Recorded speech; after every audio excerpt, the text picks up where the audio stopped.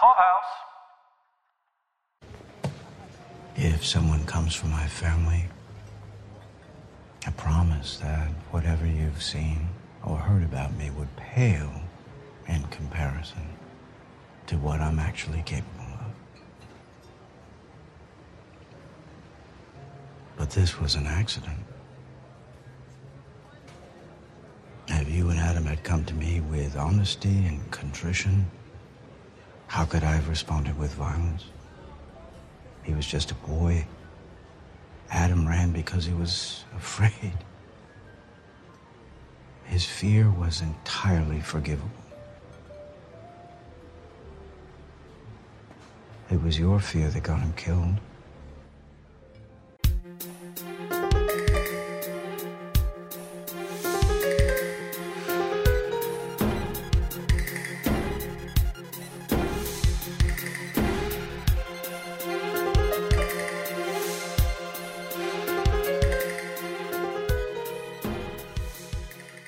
Welcome to Tales from Yaya's, your dedicated after-show podcast for Showtime series Your Honor. This is Caroline. And this is Mike. Tonight we're discussing part 13 of Your Honor. Tonight's episode was written by Onika Barrett and was directed by Darren Grant. This is Onika's first time writing an episode of Your Honor, and actually only one of their first writing credits at all. They also wrote previously for Power. This is Darren's first time directing Your Honor, but Darren will be back to direct next week's episode, part 14, as well. So if you liked how this episode was directed, you'll like how next one's is directed also. Just a community note, please join us on Facebook in the Showtime Your Honor TV series fan group to discuss all things Your Honor with all the other fans. There's so much activity there. People have lots to say. And I think we've done a great job of adding our little posts so that people can put their comments under those episodes. If all the conversation is in one thread, you just have to read through that one thread, in which they can get long and there's lots of tangents in there. But for me, that's better than 9 different comment posts that you then have to follow the discussion going on in all of them. Yeah, which is great. I love that. That's how we run all of our Facebook groups. So just a reminder that we assume you have watched this episode. We're not going to be going through it step by step. If you haven't watched it and you don't want to be spoiled, pause this now, go watch the episode, come back, because we're going to spoil the episode. We're going to talk about the things that happen, but we usually do it more in a character by character or a situation or a theme kind of way, not a step by step kind of way. Mike, this was a big Olivia episode. I felt like we actually got a little bit of backstory on her and a little bit of understanding of what might be her motivation, which I feel like from the audience point of view, we're like, what are you doing, Olivia? What is it you're after? We're on episode 3 and we still don't know your goal. Come on, tell us a little bit more. Were you happy to get a little bit more on Olivia? Yeah, this episode, there were 3 really main encounters, 2 with Michael and then 1 with Nancy, which peeled back, I think, a lot of layers on Olivia, or maybe not a lot, but the most layers we've gotten, or the deepest look we've gotten inside of her, tying into what I thought was the episode theme of motivations. This episode was heavy on everyone's motivations. What is motivating everyone to be doing what they're doing? No more so, I think, than we got a look at Olivia, and related to that, Olivia's frustrations with Michael and with Nancy about, why am I having to work so hard to convince you guys to do what I want you to do? That she keeps saying these same things of, don't you want to get the bad guys also? I think we're on the same side. She's used that with Michael a couple times. She uses it with Nancy. Let's jump into Olivia. We could start right there because her interactions with Michael in this episode were interesting and they were concise, and it's a great way to kind of jump into the episode as a whole. So let's start with their first interaction. I don't understand what you want from me.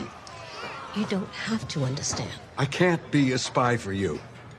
I didn't get you out of prison for your espionage skills. I don't need you to fake anything, okay? I just need you to be you. Why? Because you have relationships that no one else has. No. Everyone who gets close to me ends up hurt. I'm not gonna let that happen. Listen to me. I know you, okay? I know what you're capable of. I know what you're incapable of. So what's his name?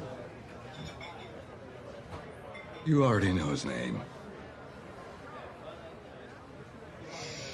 Inch by inch, I will get you to where I need you to go. Are you really going to fight me What every exactly step of are the you way? asking of me? At this moment, Michael, all I want you to do is love that baby. So some interesting things there. One, we definitely called it last week, and this confirms it.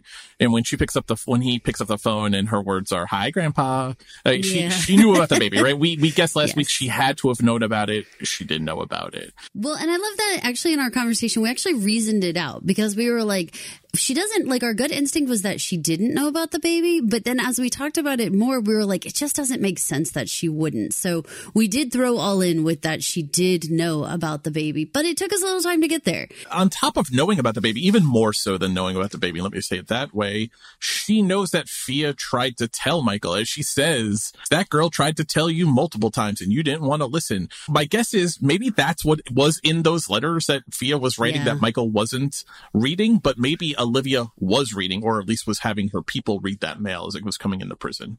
100%, right? All of prison mail's read, right? It's all gone through. So surely, yes. But being flagged and fed to her. It's not just a guard reading the mail like you would read anyone's inmate's mail. Like this mail in particular was being flagged for information. Absolutely. Again, reiterating, I don't need you to do anything. I don't need you to be a spy. I'm not looking for a James Bond. She keeps saying to him, and this is the third time maybe she's said to him, just be you. The attraction of Michael to her seems to be just him himself. His natural Michaelness is all she seems to be looking for. Because I think the point of that is, and this is conjecture, we haven't proved this out, but Michael just being Michael gets him in the face of Carla where he has a spine. It gets him talking to Jimmy in this episode. He's sitting at the bar of the Baxter house drinking. He's having multiple conversations with Fia. He's holding the baby's hand. The baby's holding his finger. Michael just being Michael is naturally going to get him back into this world because it's who he is. That you can't fight who you are at your base level. You can try. You can deny who you are. You can try and suppress parts of who you are. You could try just be the meat cutting guy at the store, but Michael is Michael. And I think that's exactly when she says, you just need to be you. I think that's exactly what she means. Are you a why person? Are you somebody who needs to know the why, or do you just need to know the how? I need to know the why. I need to know the why as well. And I don't know that everybody's like this, because sometimes I have people say back to me, like, why do you have to know why? Like, why do you ask so many questions about it? But it's funny to me because whenever I see things like, how to do something for dummies, that kind of business, or like those how-to Wikipedia pages, it's funny because they tell you the steps, but when you're teaching something to someone, if you actually want them to get it, you can't just teach them the steps. You have to teach them why you do the steps that way and why we're even doing this project.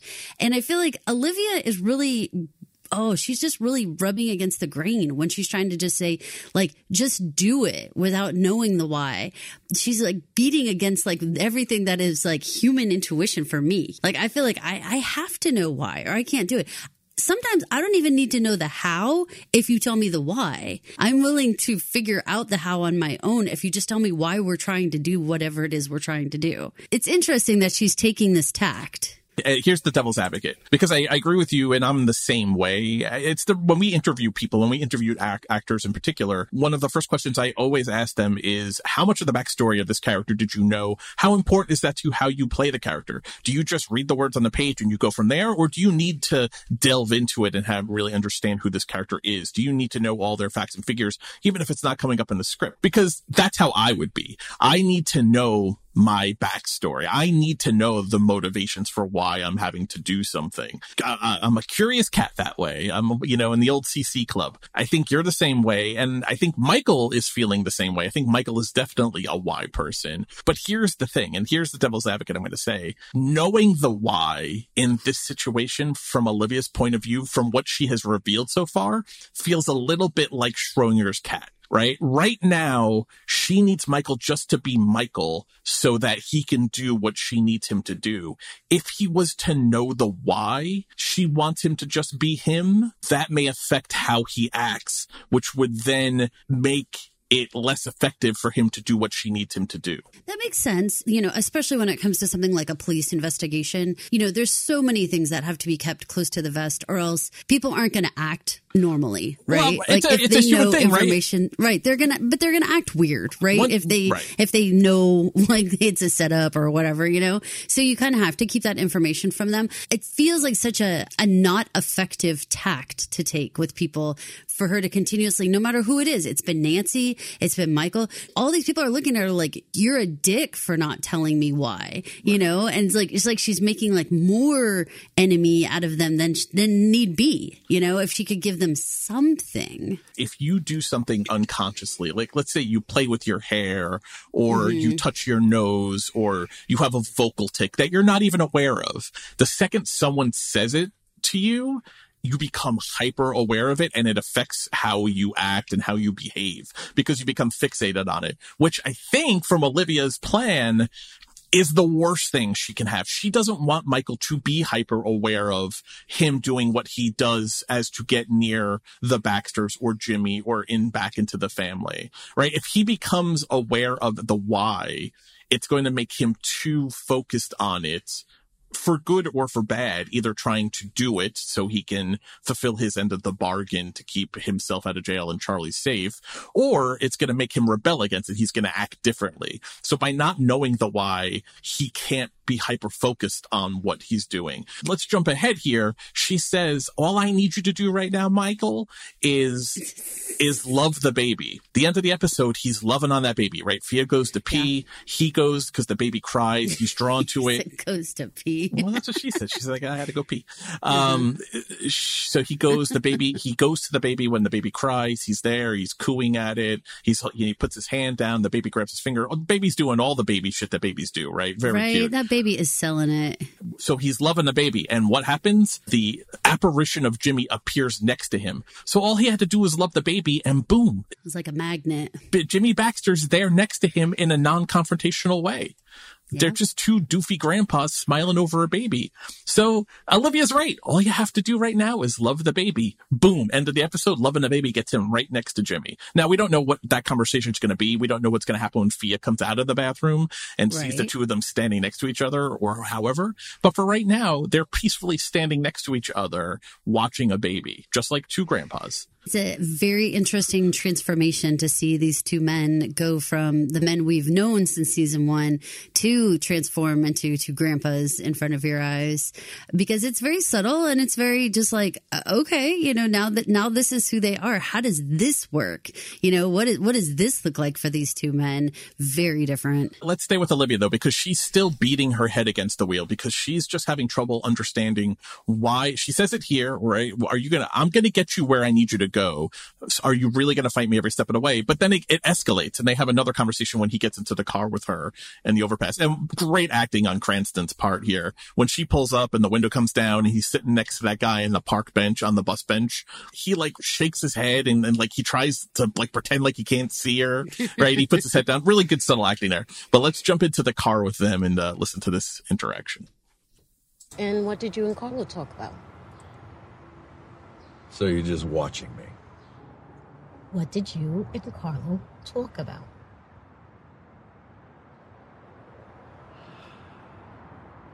Have I given you the impression that any of this is optional? I don't know why you're trying to push me. Seriously? Everything you know about the Baxters, everything you've seen them do, honestly, it's just driving me a little batshit crazy that I have to persuade you to take them down. Well, it's because you still think that justice is something you can achieve. Yes, I do. But all I'm worried about right now is what those people still plan to do and all the evil that is planning to come. Why do you care so much? Why don't you care at all? Right there. That's her frustration. We've heard her say, don't you want to help me get the bad guys? It's one of the first things she says to him in the jail cell is, or maybe you could be motivated just by what motivates me, chasing the bad guys. She's confused. I think she's genuinely confused why this judge, who was an honorable judge for so long, is being so hard to persuade to play ball, beyond the Charlie motivation, beyond his freedom motivation?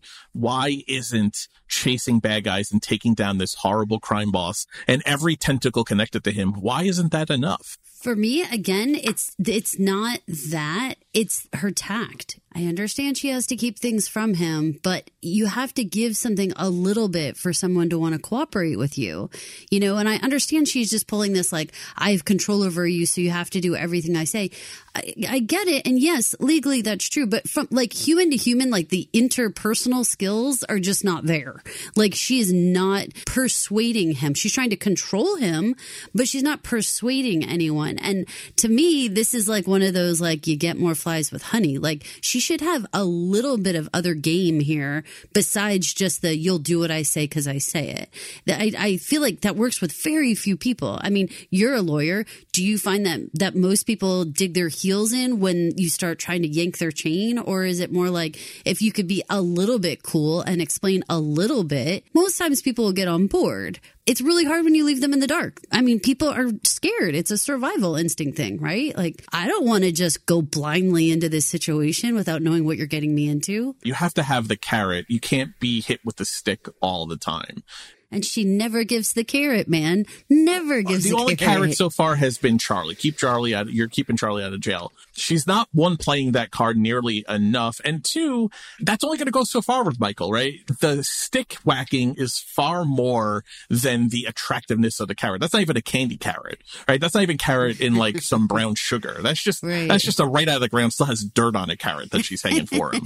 She's making him have to do the work, which is difficult because of the state he's in still, which I think is still a ton of shock. I understand that they touched on that and the idea that the confession was coming during a time during shock, but I think he's fully in shock now even. You know, the shock of getting out of prison and just being like, what am I doing here now? You know, like, what is this? Now I'm back in the Baxter Hotel. Like, it would be such like a mind-blowing experience, you know, to be one day in a prison cell, next day standing next to Jimmy Baxter looking at a baby. Like, I don't even know how fast your mind could really process that and be okay with it, given all of the tragedy that he's gone through in the last year. This is something that Olivia has got to use a little bit more finesse on these people, because I think, you know, maybe this is her big flaw, and maybe this is why she lost the case in New York and ends up in Louisiana. Maybe her flaw is her lack of finesse, and that's what they're trying to expose to us here. Man, do I want her to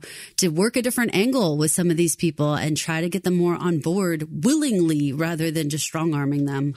A wonderful segue to the last Olivia segment, which is where she, instead of continuing to go at Michael, she switches gears and we see her. She goes now towards Nancy with some undefined plan for the two of them to work together. Essentially, she's looking to get Nancy on board to help persuade Michael to play ball in a more willing way than he has shown so far.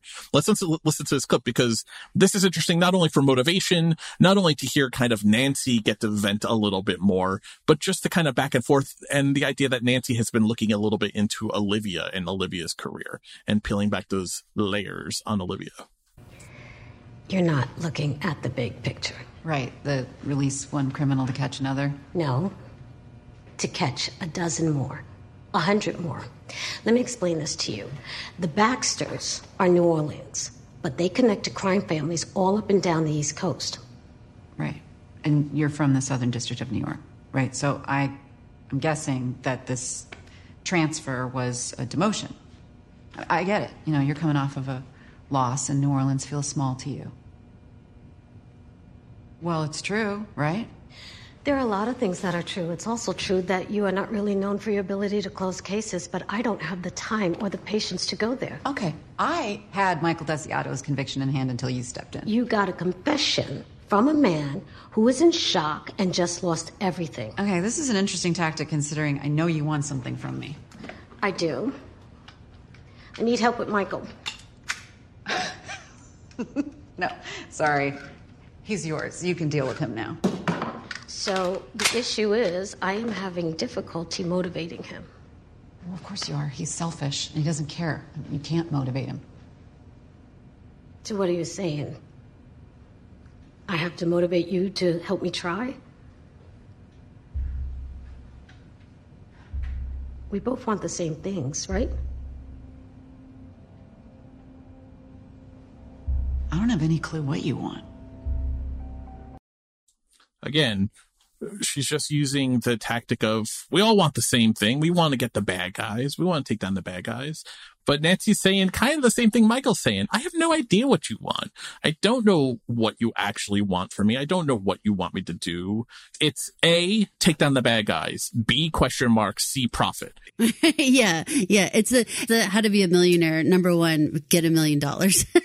And you're like, Olivia, but what's the freaking in between? Like, you're not helping us here. I am happy for this conversation because I feel like Nancy did a good job of expressing what the audience members are saying, which is like, what is this woman doing? And like, this is a crazy way to try to coerce me to do something. You're right. Making me feel like a piece me. Of shit. Right. Yeah. Like, what are you doing? And this isn't the way that we should be working together. And typically it's not the way that two women work together. It's really a shit idea to come at each other, with like, yeah, you're a bitch kind of like feel to each other. You're not going to get anywhere with that business. So I hope that this conversation shakes Olivia up a little bit and makes her think like, I gotta come at these people in a little bit different way. The backstory reveal of Olivia is not from the Eastern District of Louisiana. Nor, naturally, she's a recent transfer here coming out of the Southern District of New York. And for those that aren't aware, the Southern District of New York is one of the largest, busiest federal courts in the country. It handles a tremendous amount of high-profile federal crime. In particular, for this storyline, it is a popular place for mafia families and mafia trials to take place in the Southern District. It's a big place where high profile white collar fraud crimes and securities law crimes. A lot of stuff happens in the Southern District of New York, 40 Foley Square down in lower Manhattan. Very, very big, important court. To be a prosecutor, an assistant U.S. attorney in the Southern District is a big stepping stone. That's someone who's going to go on to big, important things in the government. And so whatever trial she lost, which got her bounced out of the Southern District and moved to Louisiana, had to be a pretty significant black eye for the office in order for that to happen. I think with that, you see where her zealousness in wanting to take down the Baxters as a way of taking down, what did she say, the entire eastern seaboard of crime families? Yes. That's ambitious to be doing out of the Eastern District of Louisiana. Also, if you're framing it with she's trying to make up for some kind of embarrassing loss in her record, well, then it makes more sense why she would be trying to hit a home run with this case and doing whatever she has to get the Baxters down. And why she could be coming at this with a chip on her shoulder. She's way too good for this. She doesn't want to be dealing with this. She doesn't feel like she owes anyone any answers whatsoever. And that makes sense if you feel like you've been knocked down a peg. You're frustrated already. I'm sure she's pissed about whatever and frustrated about whatever went wrong with that case. So you're bringing all that energy, right, with you down to this case, because this is a prove yourself case now. This is a like, do you deserve to be part of all of this? And so now she has to do that. And every time someone questions her, it's like, so she feels like they're so below her pay grade that it's like, bah. It's offensive to her that they would be questioning her, right? Yeah, another question, It's like when you have little kids and you say like, asked and answered. That's enough. Quit asking me the same thing. Which begs the question, is there a possibility of these two actually being able to work together, be able to be in cahoots together? Because Nancy has her own agenda. Nancy's agenda is Michael is a piece of shit. He's a lying, selfish person. She said it. She even took time in this clip to say it. Of course he can't motivate him. He's selfish. He only does what he wants to do for his own gain. Nancy wants to see Michael back in prison. While, yes, she's a dogged cop and she is committed to the idea of justice, right? Michael says to Olivia, you're mistaken that justice can still be achieved here. And she's like, yes, it can. Nancy also believes in justice, but they're seeking justice, two different kinds of justice, right? Nancy wants justice for her is Michael back in prison for what he did, disgracing the judgeship, offending her sense of what law enforcement and honor and justice should be. Olivia is using Michael in order to take down the Baxters, just justice for her. Is there a middle ground there where they actually can possibly work together? That's the big question, I think, going forward. I have a hard time seeing these women working together because I feel like they are very stubborn, very headstrong. If they do, it will be at like arm's length. I really don't see, them with like their arm around each other at the end of this, like a buddy, cop comedy, like we did it, Right. I don't see that happening. If they help each other out, it'll be like periphery. Like Nancy will be over there and she will either like turn a blind eye to something or like let someone in or something like that in a way that's like she can help and advance things or at least not stand in the way and not become an obstacle for other things. If they do end up arm in arm smiling at the end of this case, I will be very surprised. I mean, even just listening to you say that, I can't see her not standing in the way, not being an obstacle. Right. not unless she's given a direct order by some superior in the New Orleans Police Department. I can't see her willingly not being an obstacle and standing in the way. Because I think to do what Olivia's asking her to do here, and again, she doesn't really specify what she wants her to do here. If it involves anything along the lines of what I think it is, it's going to require Nancy to slide up to Michael and be conciliatory to him, to be a quote unquote friend to him, to give him some... Get him to open up. Right. To all the things that Nancy doesn't want to fucking do. When your guardian angel vanishes, I'll be there. That's Nancy right now. That's where Nancy's at right now. She is a vulture sitting on the power line, man. She's waiting pissed. for the corpse to drop. And so she can swoop in there. I don't think we're done with these two having interaction together, but it'll be interesting to see how they play the Michael ping pong between them.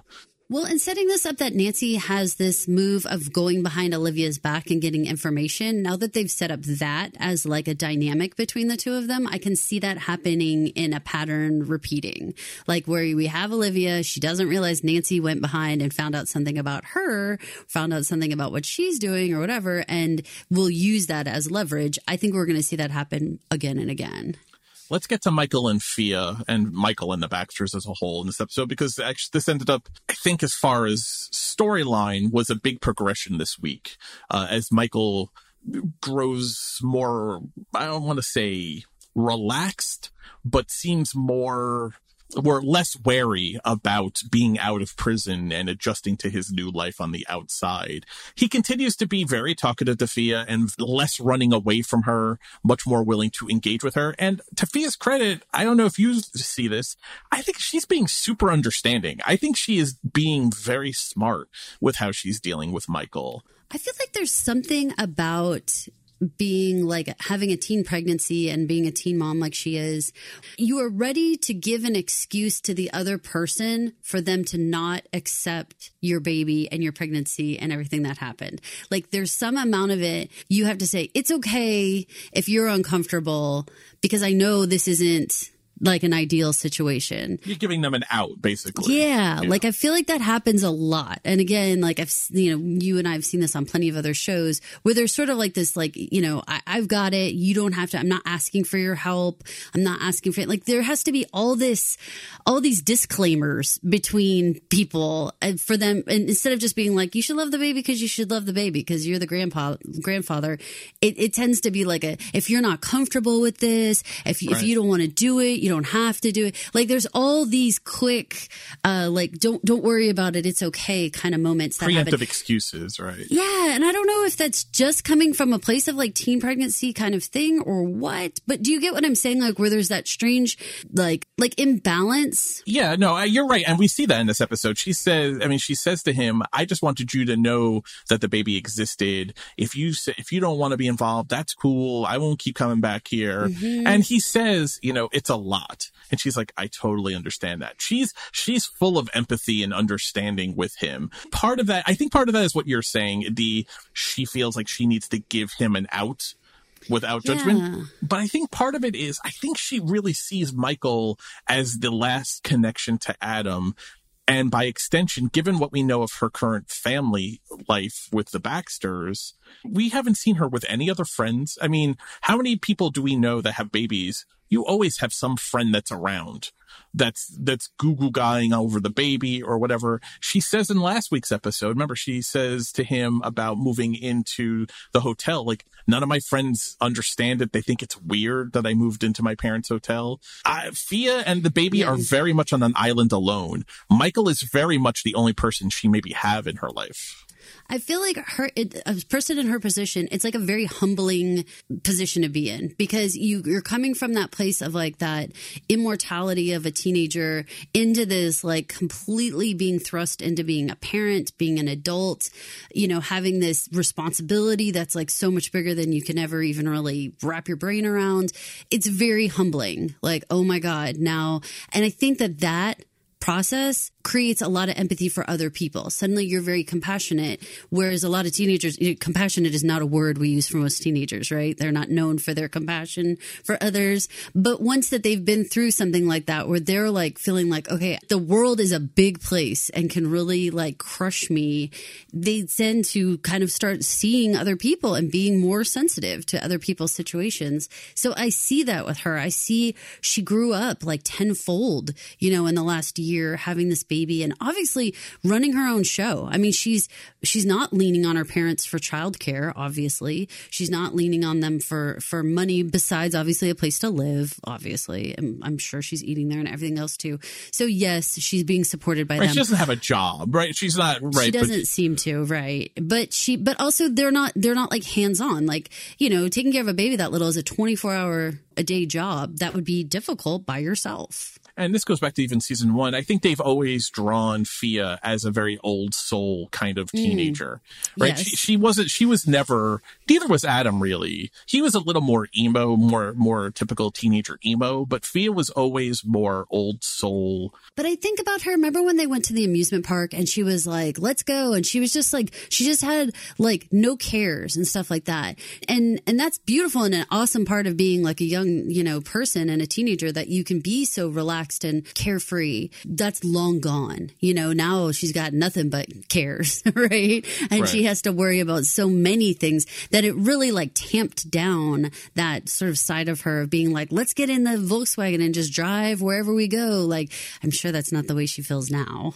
Let's get back to Michael and Fia, because their two meaningful conversations in this episode actually go back to this idea of religion, which for whatever reason seems to be a predominant topic when these two are talking so far this season. The religion was a big part of, we talked about this last week, I know. Religion was a big part of Fia's storyline in season 1, because of her feelings about God, or whether or not there even is a God. And maybe if there is a God, she's really angry at him, but maybe God is dead kind of thing. And running that in contrary to Gina in particular. Remember, they bring in the priest with when they learn she's got a boyfriend and all of those conflicting feelings. So far, the majority of her conversations with Michael have dealt with heaven and hell and this idea of religion. And it continues this week on this question of baptism, right? Because Gina is pushing for the baby to be baptized, even though Fia now has a firm stance of being an atheist. She's firmly referring to herself as an atheist. She says it's a weird thing to ask an atheist to do, to have your baby baptized. But Gina is making the point, and we'll get into this later when we get into the Baxter family specifically, that doesn't deal with Michael. She gets it to this point of, you're doing it for me. I'm asking you for me, for my sake. I want to know that the Roccos will be united in the hereafter. But let's get to the conversation with Fia and Michael, because I think Michael, again, is this beacon in the darkness for her. He's, again, on this topic in particular, someone that she can find identification with that she can't get necessarily from anyone in her family.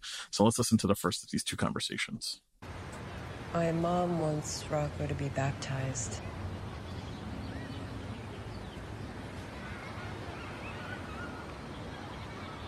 What do you want? Thank you for asking. You're the first person who has. Heaven, the afterlife, I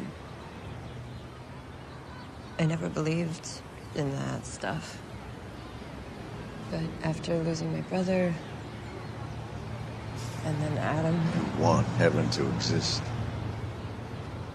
Isn't that a rub that we all have? I think a lot of people aren't maybe so sure about God or if there is an almighty power or this idea of heaven and hell. There's something very comforting about the idea. This idea of wanting heaven to exist. Even if you don't believe in God, you still maybe want to believe in heaven. Because I think you want to at least believe in some sort of like reuniting with people who have passed. I can remember being young and having a dog pass away, and I was old enough to be driving, and I was driving somewhere after that. And I had this thought in my head of like, boy, heaven's sure getting like full up with like people and animals that I know. And there was something that was like both like sad, but also comforting about that. Like, boy, there's a lot of people who'd be waiting for me. And there was something that was like good about that, but, you know, scary and sad all at the same time.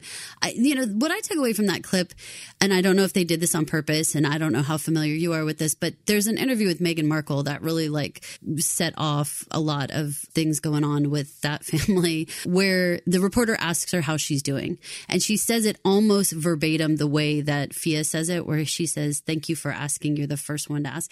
She says it almost exactly the same way. And so it really brought up that thought for me of like kind of feeling like you're in this grind where like you're a part of this larger organization or whatever, and nobody ever asks you what you think or how you feel about anything. You have to, go along with what everyone is telling you to do all the time. Well, the Baxter family is not being presented to us as this large organization, like tangibly for us. Like they're telling us they're a large organization. They're telling us that they have all these connections. We haven't actually seen this in action. So I kind of need the show to show us Jimmy Baxter doing some much bigger things than just, having the beat downs with like Michael or Trevor from like, season 1.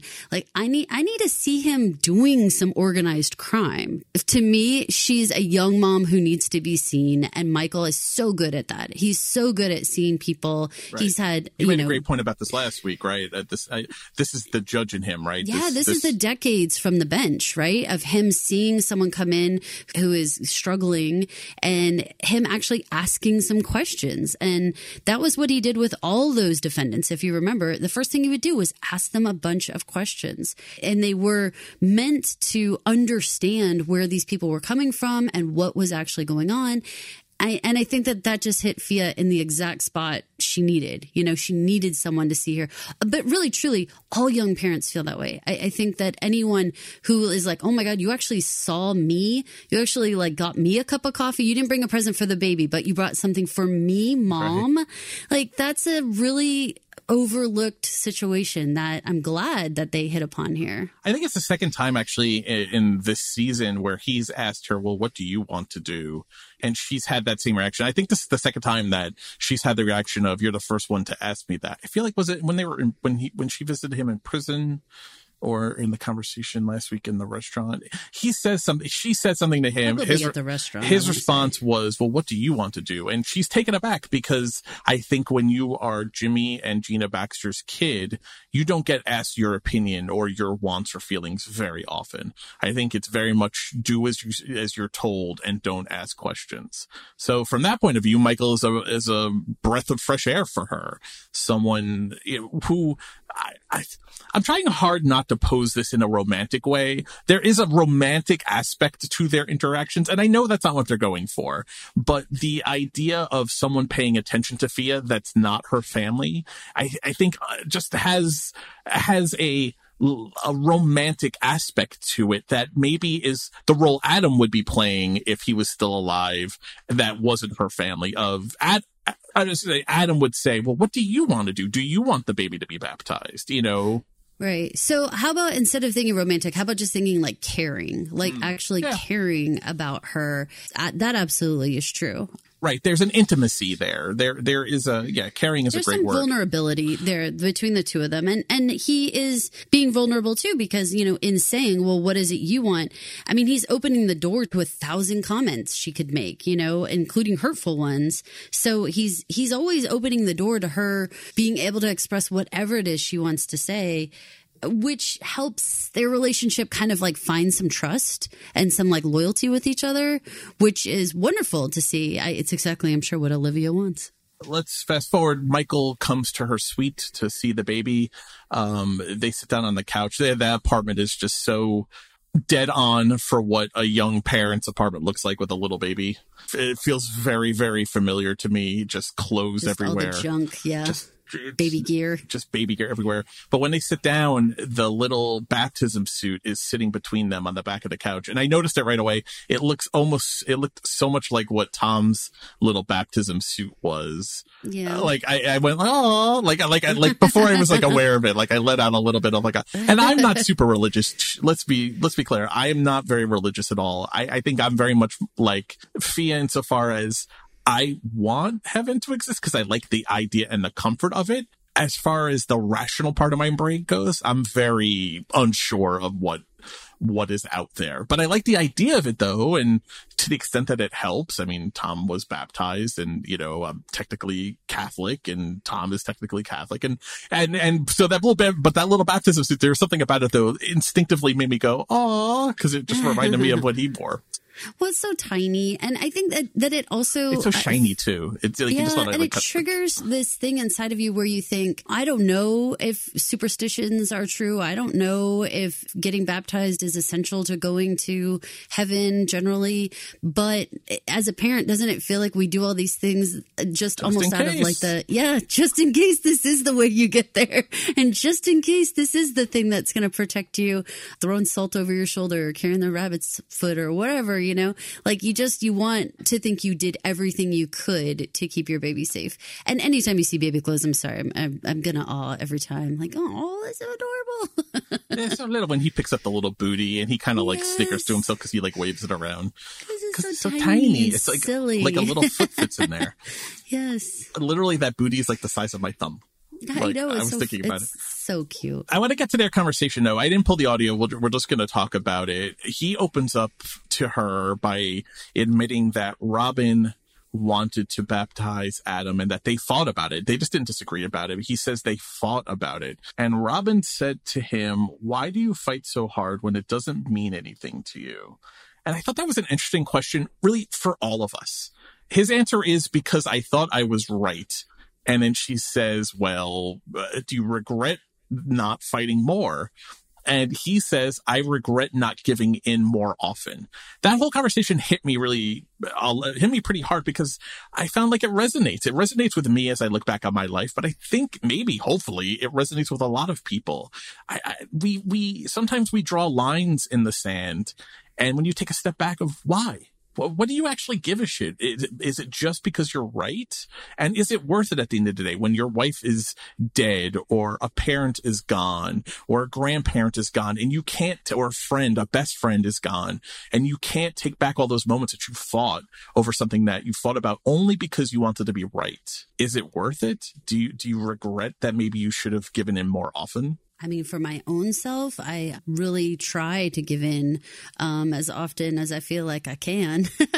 It's a weird life, right? Because on one hand, you feel like you have to have some boundaries. You have to have some bar that you don't want your life to slip below or whatever. And on the other side, you don't want to be fighting all the time. And, if it is just something like it really doesn't matter if you do it this way or that way, or you take this route to the store or that route, or you park in this parking lot or whatever. Like those types of things. It's like, God, just let it go. I think that's definitely something with age that you start to realize, like, God, that was a really dumb thing to kind of like want to die on that hill, Age, but more, I think, often and more unfortunately is when the person you would fight with is gone. Because then you look back and you start analyzing all those conversations. You're like, why? Why did I waste that time being antagonistic? It's truly time you can't get back. It's like the Jimmy conversation with Carlo last week. Time is fleeting.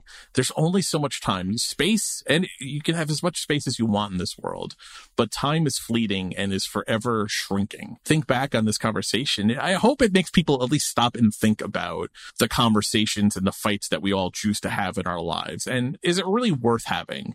When the time is gone and that person is gone, will you look back on that fight and be like, that was a hill worth dying on? I think this is an interesting conversation. because it really applies to Gina and Fia without Michael really maybe intentionally doing so, or maybe intentionally doing so. I think he's influencing Fia here on the baptism, because Gina essentially says this, or says a version of this: you're an atheist. What do you give a shit about the baptism? Do it for me. It's important to me. It's really the same conversation. Gina is Michael and Robin is Gina in this situation. It's different when your mom says it, I swear, though. Of course it is. Of course you feel it like, is. But Mom, especially she's still a teenager. Still, all this stuff has happened to her, but, you know, she's still a teenager. When she hears her mom saying stuff like that, it's like, Mom, you don't understand, you know, all that kind of stuff. Hey, you know, David Crosby passed this past week, and he has a great quote about time. It's don't waste the time. Time is the final currency. Not money, not power, it's time. And I was like, oh man, that was a good one. Because that's how true. It feels. Yeah. Like, and to your point about the, like, what's it to you to just let someone in? So my family background is being Lithuanian. I'm 100% Lithuanian. And one of our huge traits is being very hospitable. Part of that is you invite everyone, more the merrier. Like, why not? You know, why not invite someone? Why not have them come along? Don't exclude people. And the same thing, like, don't go out of your way to be like a problem like that. Like, just if it doesn't bother you really, you just freaking do it. Like, do it because it makes someone else happy. That's good enough reason to do it. I 100% agree. You know, with Tom he's about to turn 15 in a few months. I'm about to turn 45 in just 2 weeks. I think about time all the time. I think about how quickly it's running through the sand, the sand is running through the hourglass all the time now. This conversation just hit me particularly hard. Not in like I wasn't weepy about it, but it made me stop and think it's true. And I don't want to say I'm argumentative, but I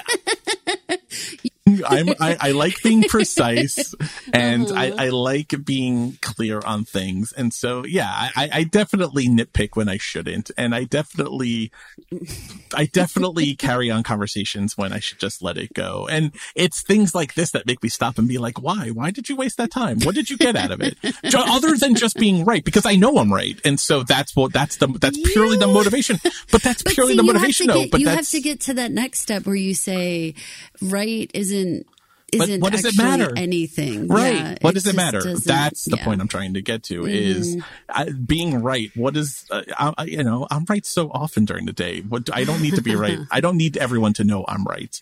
And coming back to the baptism concept, I think it's one of those things like you put a bike helmet on your kid, you put little knee pads on them. Like, I look at baptism as just one more padding that you put on them. And like, if it's good and it helps protect them somehow, awesome. And, you know, and for people who believe other parts to that it means more than that, that's great. And just for clarification's sake, I was being sarcastic when I said that I'm right all the time, every day. I am wrong a tremendous amount of time. I actually don't think I'm right all the time. I think I'm wrong most of the time. So I don't think you think you're wrong most of the time.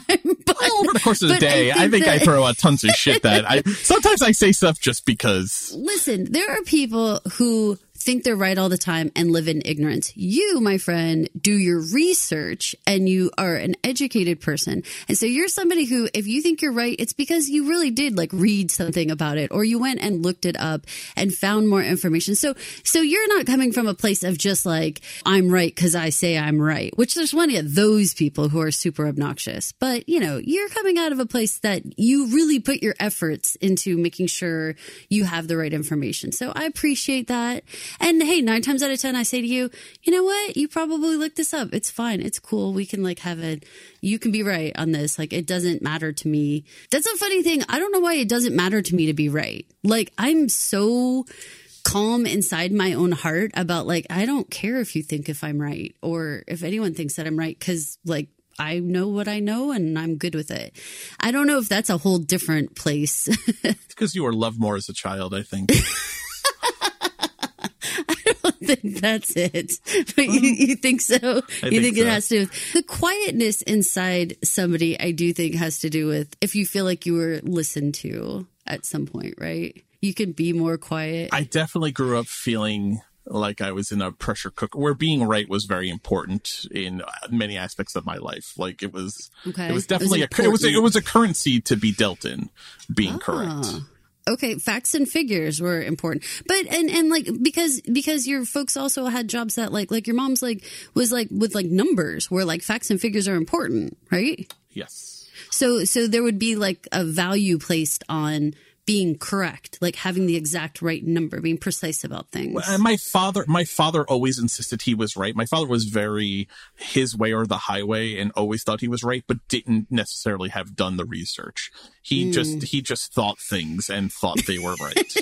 And I think that's for sure a big one of my motivations. There's a lot of us though that think our dads are like that. No, I bet our kids think. Oh no, like no. That. I'm empirically saying, like I know for a fact that he would just say things and be like, I know I'm right. Oh, okay. Okay. Encyclopedia Britannica disagrees with you, but what are we going to do? Anyway. Well, and there's just personality types. This was not meant to become my therapy session. No, it's okay. And hey, that's okay. If you guys listen to any of our other things, most especially if you go listen to Kevin Can Fuck Himself, you guys are going to hear like a massive amount of us healing through relationship trauma on that podcast. But I think it's really important. Why do we care about any of this stuff? Why do we care about things like how a character responds to something like a baptism? Why are we delving into this? Why are we talking about the different levels of like, say, maturity or personality types? Because we're seeing all these on the screen and we're trying to grapple with why are they writing Michael to be this compassionate person in this particular scene? And so then we can back it up and say, okay, his time on the bench, he would have, seen all these people like this who needed an extra ear, someone listening to them. I think it helps us predict basically what we think is going to happen in this story. So I'm okay with us delving into why we do the things we do, because I think it's going to be reflected on the screen in some way. I think one of the recurring features of Michael since he's been out of prison is lack of standing up for himself. I don't want to say weak, but we haven't seen him be the Michael Desiato of season 1, the straight spined, of steel, ballsy kind of person. That aspect of him seemed to have died a little bit as Adam died in his lap.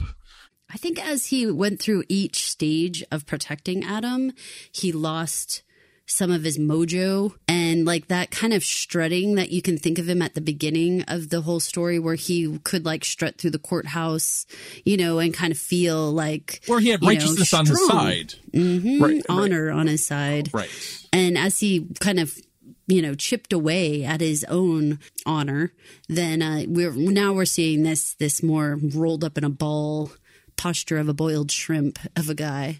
And why do I bring that up is because I think we finally got a glimpse of that man still exists inside him. I think let's go back to the park. Carlo comes over and ruins their perfectly nice conversation on their little picnic blankets.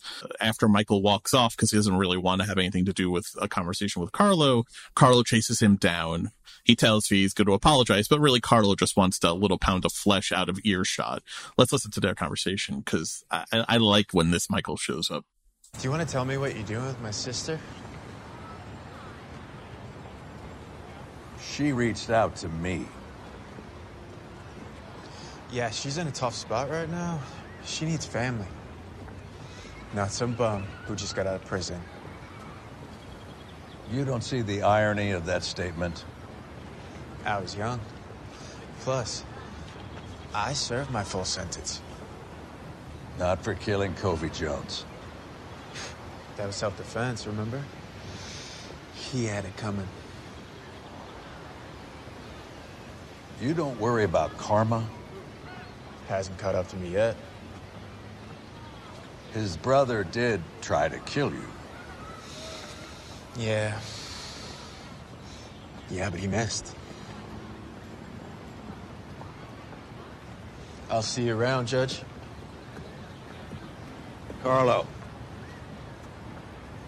Ever heard of Harry the Hook? No. The guy out of Chicago. You remind me of him. There's some steel in this voice. You don't see the irony in that statement. You didn't face karma for killing Kofi Jones. There's some steel. You remind me of Harry the Hook, and we're going to get into Harry the Hook here in a second. There's some steel in Michael Desiato's voice in this conversation. It's the first time he's felt like he doesn't really fear the world is in this conversation. I kind of fucking liked it a lot. It was refreshing to see him have a backbone again. It was great to see his lungs fill with oxygen and actually feel like he could say, what he wanted to say. And just remind Carlo, keep you in your place too, buddy. You're not cock of the walk around here. You have your own shit, do not start throwing stones this way, worry about your own karma. There's a little TikTok video when this little baby's in the back seat and the dad keeps trying to help and the baby goes, worry about yourself. Mind your own business. Worry about yourself. And it's that's all that's the message. It's Carlo, why don't you go worry about how you're going to end up here and stop worrying about who I'm talking to. I fist pumped when he brought up karma. Don't you worry about karma? It was the first time I swear I've heard them say it. And we've been talking about it for all of season 1. All of season 1. This is the first acknowledgement, which makes me feel like we were on the right track the entire time, right? We knew it had been the subtext here. It was the first time that he said it out loud. And he's 100%. Don't you worry about karma. I love that tone he has. Don't you see the irony in that statement? There's just a very Cranston-esque, like a spine. There's some steel in that spine when he's saying those things. It's great. It's great because we haven't heard it now in a long time, since or before season 1 and probably well before the season finale of season 1. I think maybe the last time he has that kind of steel in his voice is when he's in the garden outside the restaurant when Adam had gotten accepted to NYU and Jimmy shows up and he says, I make them respect me. I'm their daddy. They do what I want them. That's the last time Michael had some real cojones in his voice. And it was refreshing to hear. I was going to read you a very long paragraph about Harry the Hook, but Carlo ended up doing the research for us. I like that Michael got into his head. I like that Carlo was sitting up at nights watching the security feeds. I like that he's a little bit worried about what Michael has said to him, and it's gotten in his head in a little bit of fear. Because listen, Carlo should be fearful. Carlo should fear karma. I mean, we talked about him being a little bit mellow, but this episode showed he's still Carlo. No repentance for anything he did. No thought of or accountability for his actions for what he's done. This episode made that clear. And he is one of those people who absolutely need consequences or they can never get back on the straight and narrow. Right. And so anytime when he gets away with something, it just emboldens him and makes him feel like he is just so untouchable. And it drives you crazy. You want to shake him. Let's listen to Harry the Hook because it's actually a really interesting story. So when we hear, Carl's going to give us the basic story, then I have some things that I think are interesting to supplement with. You know who Harry the Hook is? Not to my knowledge. He was a mobster in Chicago. In the 70s. Killed a Teamster official. They had a trial. He was found not guilty. 25 years later, he was retried and convicted. It must have been a hung jury the first time. It wasn't. It was an acquittal. They said that double jeopardy didn't apply because there was no actual jeopardy in the first place. Because the judge had been gotten to. Huh. Who told you about this? And Carlo goes to pull up the security feed and show Michael is now drinking at the Baxter House bar. I love that. I love that. Who told you about this? And it's all like, it felt like a soap opera, like doo-doo-doo. So the mobster in question, his name was Harry Albin, born in 1939, died in 2010. He was a Chicago mobster. He got the name Hook because of his boxing career in high school. There's some interesting facts, though, not included, though, as relates to the judge. Someone in the crime family was tasked with finding a judge that could be bought. The judge, his name was Frank J. Wilson. He was recruited specifically because he wasn't a judge that anyone would ever suspect of being corrupted because corruption in the Chicago courts at the time were pretty prolific. So this Frank J. Wilson was actually someone that was not considered someone that you would think had been bought, which I thought was an interesting parallel to Michael. During the late 1980s, federal investigators started an Operation Gambat, which was an extensive investigation into decades of corruption and mob ties inside the Chicago court system. In February 1990, fearing prosecution for his actions during the 1977 Logan trial, that's the trial that Harry the Hook Ehlman was on trial for, retired Judge Frank J. Wilson shot himself to death in his Arizona retirement home. In 1997, Harry Ehlman was convicted of the Logan murder. This is when he was retried. He was sentenced to 300 years in state prison. Good Lord. So reading into the story, you could see where the blood would drain out of Carlos' face a little bit. Absolutely. Absolutely. And what an amazing story to just stick under his little skin, let it just get in his craw there and make him worry for the rest of his life about it. Yeah, but also for Michael to know, I mean, does Michael know what happened to old Judge Wilson? That's not an auspicious ending for him. Is it foreshadowing for our Michael, yeah? Or maybe it is. I mean, Michael's suicidal thoughts even as recently as last week. This is not a show that's afraid to do something dramatic. No one thought Adam could die.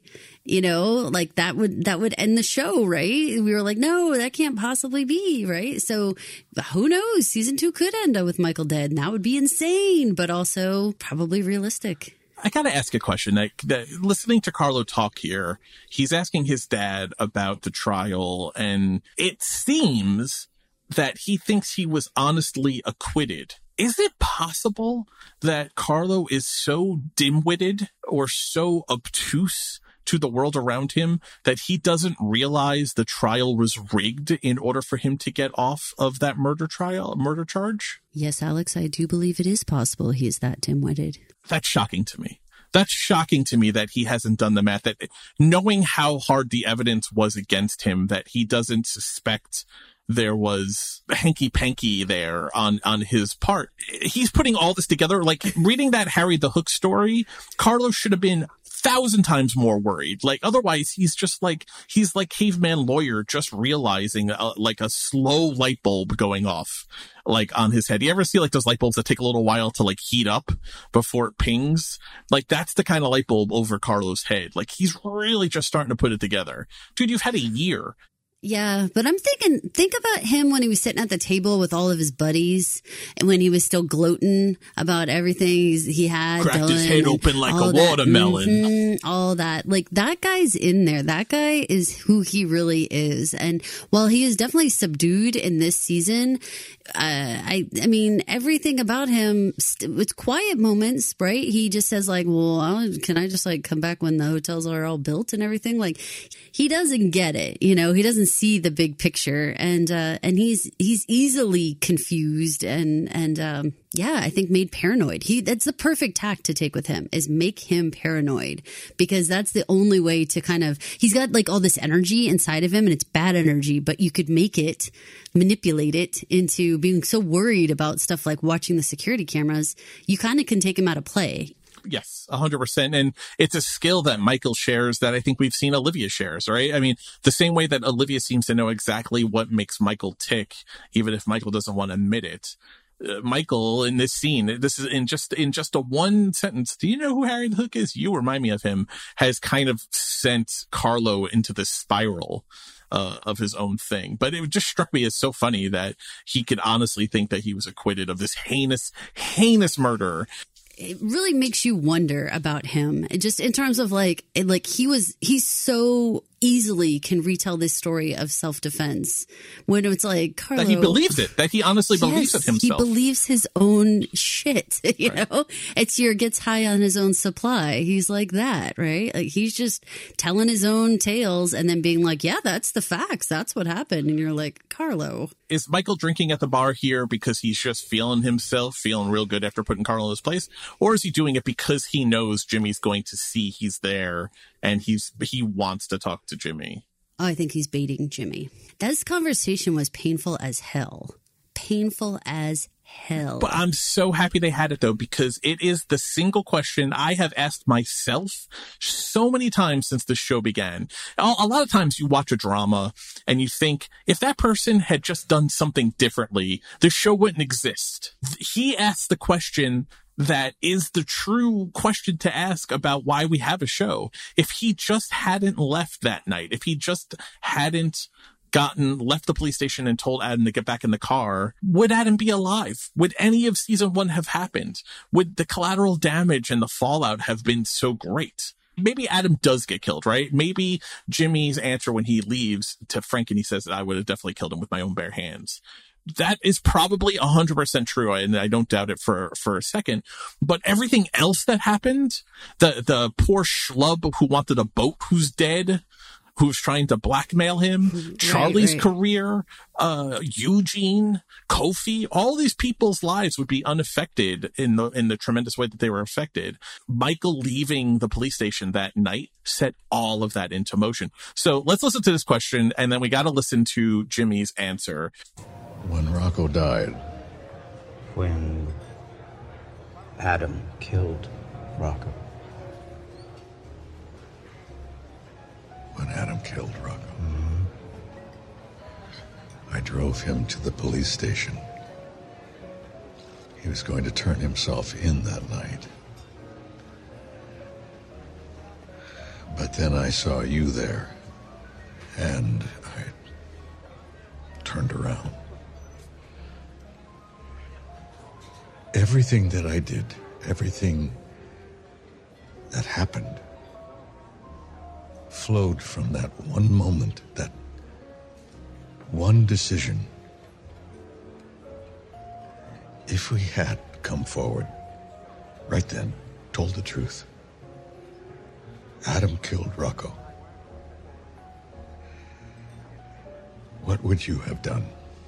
You can hear the guilt in his voice, right? He's self-flagellating here. He's sitting here drinking. You imagine he spent the last year in prison thinking about this. Maybe the entirety of season 1, he was thinking about this. If I had just not left the police station. So now imagine a year later, he's finally getting to ask this question. And of all of the possible answers, Jimmy gives him the worst possible answer from Michael's point of view that he possibly could get.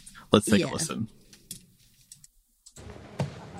If someone comes from my family, I promise that whatever you've seen or heard about me would pale in comparison to what I'm actually capable of. But this was an accident.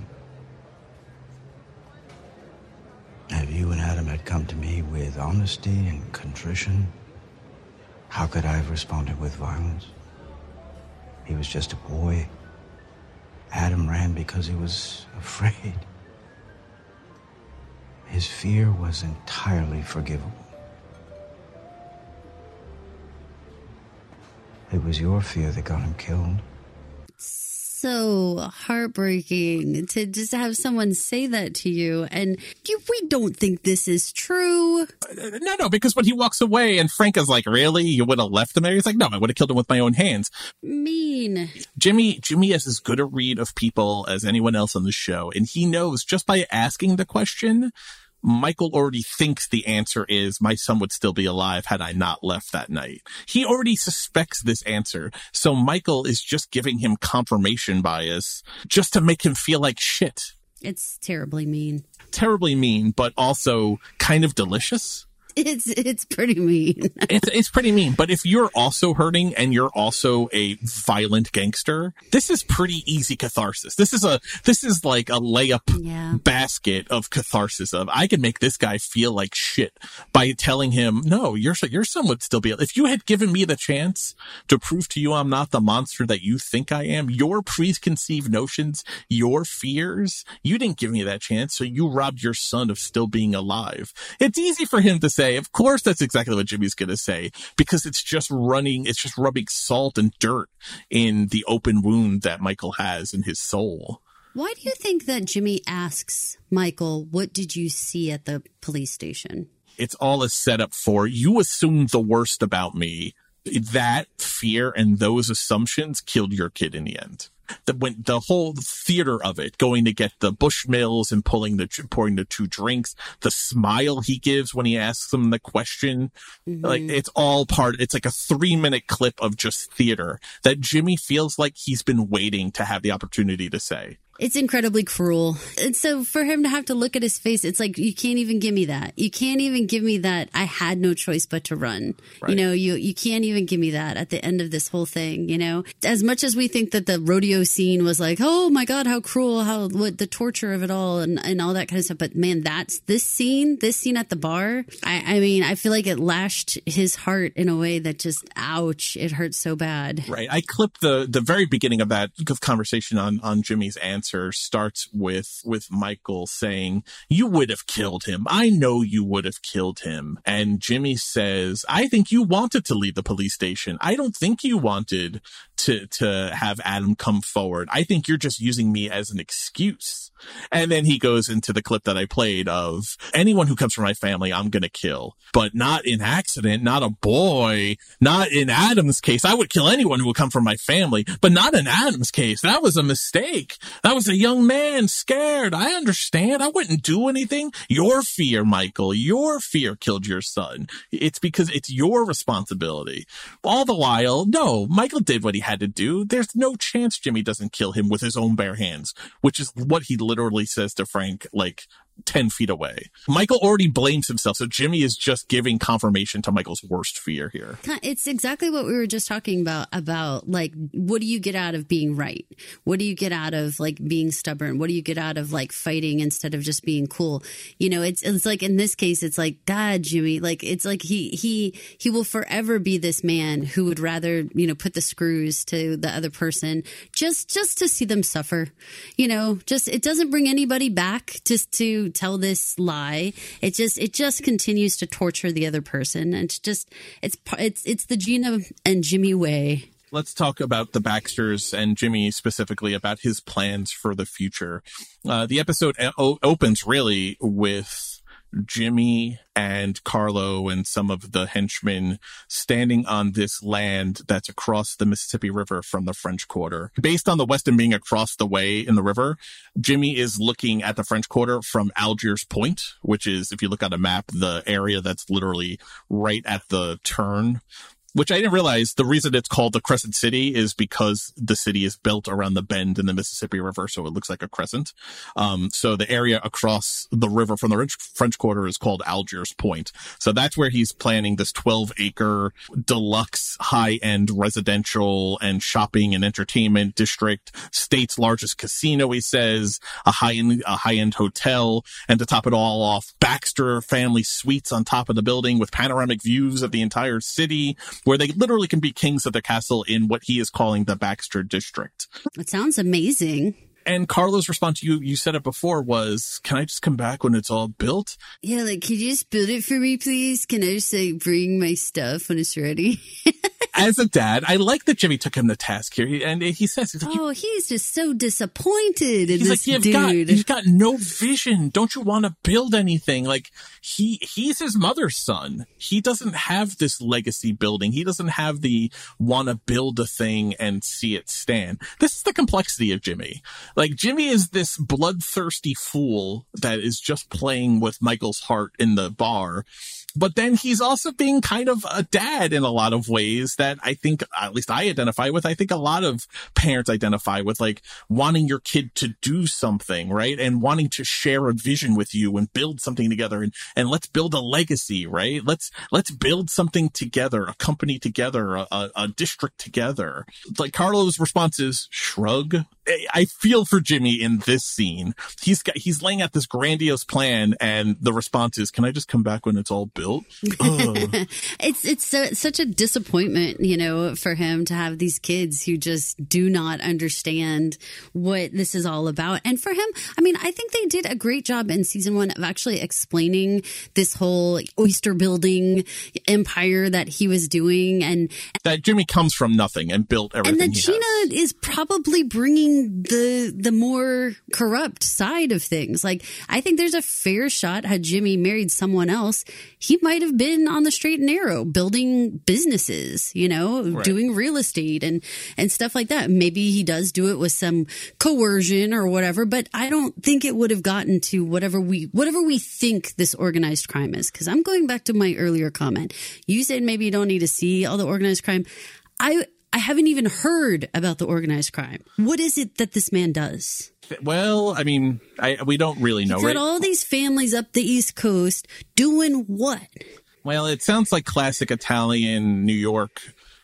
Pre the 70s, getting into the drugs and prostitution, where it was controlling Teamsters, controlling sanitation, shaking down businesses, labor racketeering, right? Protection money. Everyone's paying him money in the quarter. But we have no evidence of that. Zero. They never go pick up money from businesses. They never come and we know he's a big around. Construction guy, though, right? He's got a whole construction thing, and that is a very tropey place for mafia families to be in the construction areas of business. I would like them to delve just a little bit into what their organized crime is. I'm just a little curious. I watched The Outfit last night. Loved it. It's a great movie. You guys should definitely check it out. The cool thing, I guess, if you want to say, about stuff like mafia movies and stuff like that, it is the hierarchy. It is how they're doing what they're doing, I think, is what draws people to want to watch movies like that, right? Where it's like you kind of want to understand how organized crime runs. Like, how do they possibly do it? And they don't ever really delve into what are the Baxters doing. The last thing on this opening scene is for Jimmy, this idea of building Baxter District, that it would stand to the world, not just to New Orleans, not just to Louisiana, not just to people in the United States, but to the world as a beacon of hard work and what hard work can get you. And driving home this phrase that we know from Fia was Jimmy's calling card for them growing up, this idea that the world could be your oyster. I appreciate the idea of building something as a monument to hard work. I'm curious if this is part of the motivation theme for the episode, right? This district is Jimmy's motivation, right? He's overlooking stuff like Big Mo moving into the Grand Reign. He's not freaking out yet anyway about Michael Desiato being out of prison, because he's got his eye on what he considers a bigger prize. And that bigger prize is getting the city's permission in order to develop this 12 acres in order to build his Baxter District. That's his motivation. And he's trying to keep his eye on that prize, despite other people interfering with it or trying to, redirect his attention. But that's his motivation. And as a monument to hard work, I came from nothing and look what I have built. More than a Baxter house, more than a series of restaurants that he owns, more than an oyster business that services all the other restaurants in the city. This Baxter District is a crowning achievement for a guy who came from nothing. I appreciate that. I identify with that aspect of Jimmy. Yeah, it's a part that you can actually admire about him, that he wants to build this empire. And that's the big difference, I feel like, between him and Gina. Like, Gina feels like she's about destruction and about sort of reigning over an empire, but no one wants to build it. No one wants to do the hard work to actually create the empire. I'm curious where Baxter money comes from. I'm curious if it comes from Gina's side of the family. Maybe that's why she feels like she has some right to have a little bit more, behind the scenes, kind of going behind his back and doing things that she wants to do. I'm wondering what their dynamic is when it comes to that financial part. Well, their dynamic is definitely on display in this episode, and never more so than when they go to Mayor Charlie's office, because as we stated, the bid was given to the Baxter family and their group of investors to develop this 12 acres during the last mayorship. But the approval process, the last step before they can develop it, is still not yet done. And so it has to be done now under Mayor Charlie. And Mayor Charlie wants to open up the bidding process because he's got some concerns that it was not that procedures were not followed correctly the first time.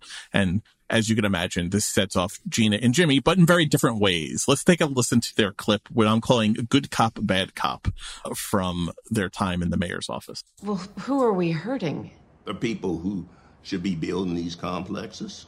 The ones whose neighboring communities will be ravaged by gentrification.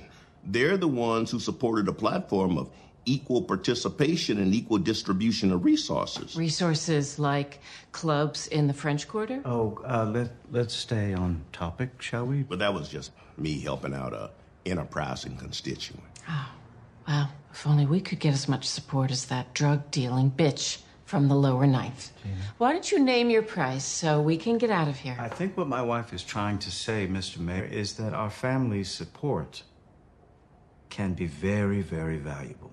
And our animus can be incredibly destructive.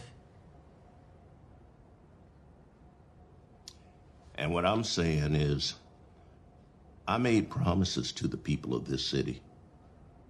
Helping rich folk get richer wasn't one of them.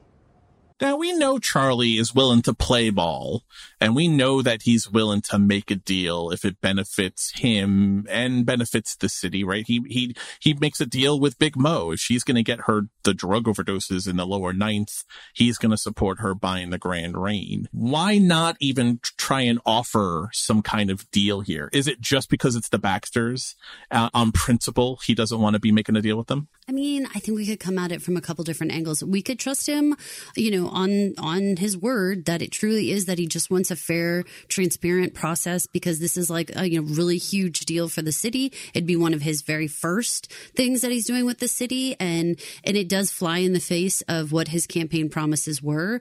So if you just want to take it at face value, he's simply trying to come in a really honest, open, transparent mayorship, right? So that could be it, but I think that it's fair to say he certainly has bias against the Baxters, would not want them to have an even bigger foothold in the city that he's trying to control. That would be a great deal of power for the family to have. Well, he calls it a key to the city, right? When he's talking to Michael later on. He knows that Michael went to prison because of the Baxters. Maybe not the specifics, right? No one seems to know the specifics. We're even seeing this comment in the Facebook group. Yeah. Why did Michael go to prison? This is a comment we've seen 17 times in our Facebook group.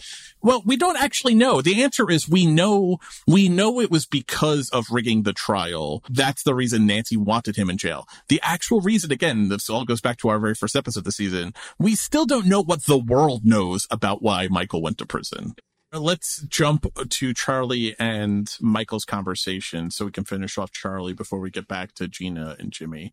Because coming out of this conversation in the mayor's office, Charlie has a real straight face here. He doesn't sweat. He doesn't blink. He stands up to the Baxters, but he is propelled to go see his friend because now he's got a concern. Because the Baxters know he can't be bought now, so the natural thing is they're going to try and scare him. So let's listen to Michael and Charlie talking about what might be out there that might be able to scare Charlie. They can't buy me, so I'm guessing their next move is to try to scare me.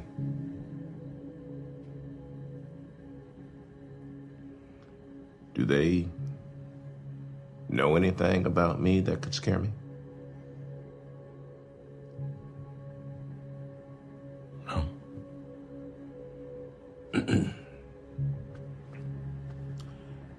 You're in a dark place, and I'm sorry, but I got to ask. Did you ever tell anyone anything that I should be worried about?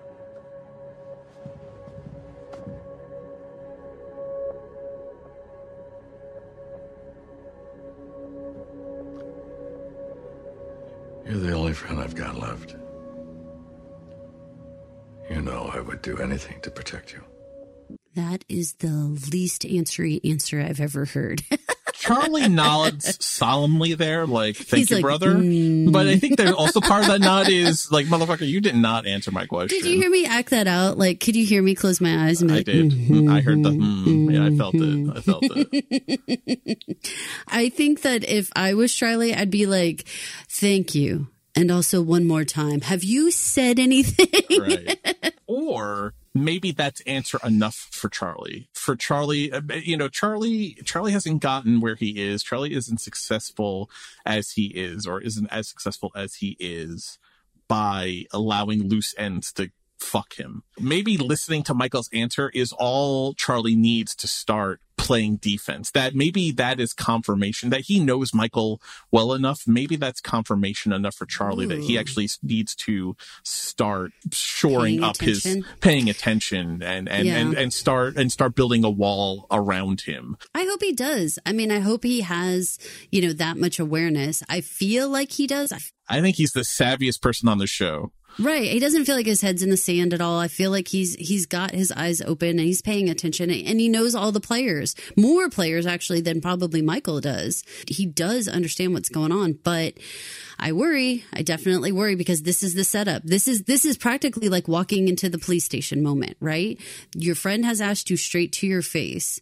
Now you've chosen to walk away without giving the real information. This is certainly going to bite you in the ass. Yeah, I mean, we've been asking since the season premiere, what will be the thing that destroys this friendship finally? Charlie has been and remained a great friend to Michael through thick and thin. When he says to Charlie there, "You're the only friend I got left," he's not bluffing. He's not self-deprecating. I mean, he's got Senator Grandma, who is acting out of maybe duty, but not out of friendship. He's got Fia, who maybe that's a friend, but I don't know if you're going to be relying on the teenage single mother as your lifeline friend in the world, who, by the way, is the daughter of your mortal enemy. Charlie's it. And Michael, with every statement he says to Charlie, is maybe putting a nail in their coffin for when that's eventually exposed. Yeah, I think this was a really bad decision on Michael's part and feels a lot like he's learned very little about you can't keep putting people in bad positions because you're hiding information. At the same time, Olivia's words, because of the heavy hand with which she has acted with Michael, if she says to him, "You can't tell. You can't tell, Charlie, or else, deal's off and Charlie's exposed and everything."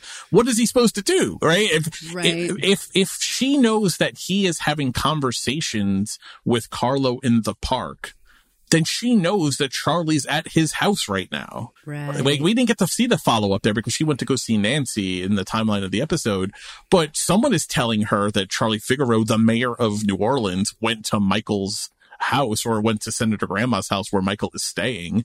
If they don't have that house bugged, they at least know that he was there. That's going to be a whole conversation. What did you and Fia talk about? What did you and Carlo talk about? What did you and Charlie talk about? I agree with you. This is rock and a hard place shit all over again. The problem is that you feel like he's already gone through this and he's already been, beat to death over keeping all the information to himself. So this is one of those moments, though. Do you tell her? Do you don't? Because the whole story has been there'll be consequences for whatever you say, no matter what. Either way, there's going to be a consequence. So now, do you go down the same path, or do you learn a lesson and say, okay, at least, I don't know, wink or something? And maybe it's enough that he didn't answer. Like you said, maybe between friends, dodging the question like that was enough for Charlie to nod and get it. And I think that it's fair to say that's probably true between two best friends from when they were 6 years old. Remember the whole story of how Michael saved him out of the water and all that stuff at camp. I mean, to me, he probably could just learn from body language, you're not safe. I hope. Well, I think for a guy who's so specific as Michael is, his non-answer should be a red flag to Charlie, who knows him better than anyone else. I sure hope so. But the only problem is if Charlie wants to hear an answer instead of hearing the truth. You know what I mean? The only problem is if Charlie doesn't want to hear the truth, he just wants to hear the right answer that he wants to hear, then maybe he's not going to pick up the non-answer in Michael's voice. That's the danger, right? But if he's paying attention and being objective, then he's going to hear the non-answer in that answer.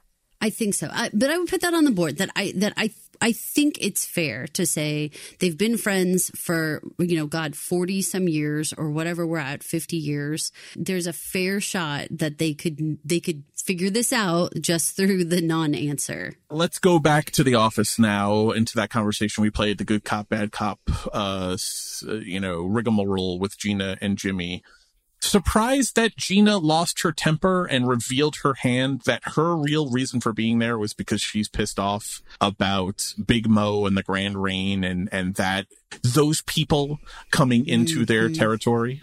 I think I was more surprised about her language. Like, I was surprised that she said that she called her a bitch. Like, I was like, that feels like too much. And I know that it seems like whatever, Caroline. Like, these are all like hardened people. It just seemed way out of place in a business meeting. It seemed like she could speak with tons of venom without talking like that. And so that was actually what started just like threw me back a little bit. Like, I was like, wow, you're being so uncouth right now in a business setting that you were not invited to this meeting. Let's start with that. Like, they were all like, what, you're coming? And I thought she was ineffective. So then I was like, I'm not impressed with you swearing and doing all this kind of stuff because you moved no one with your comments. So I wish she had been more savvy, more clever, more pointed in the way that she spoke to him so that it could feel like it actually made some movement with Charlie, but it didn't make any difference because she sounded petty and ignorant. Yeah. And it seemed like a little kid just saying swears and stuff. And you're like,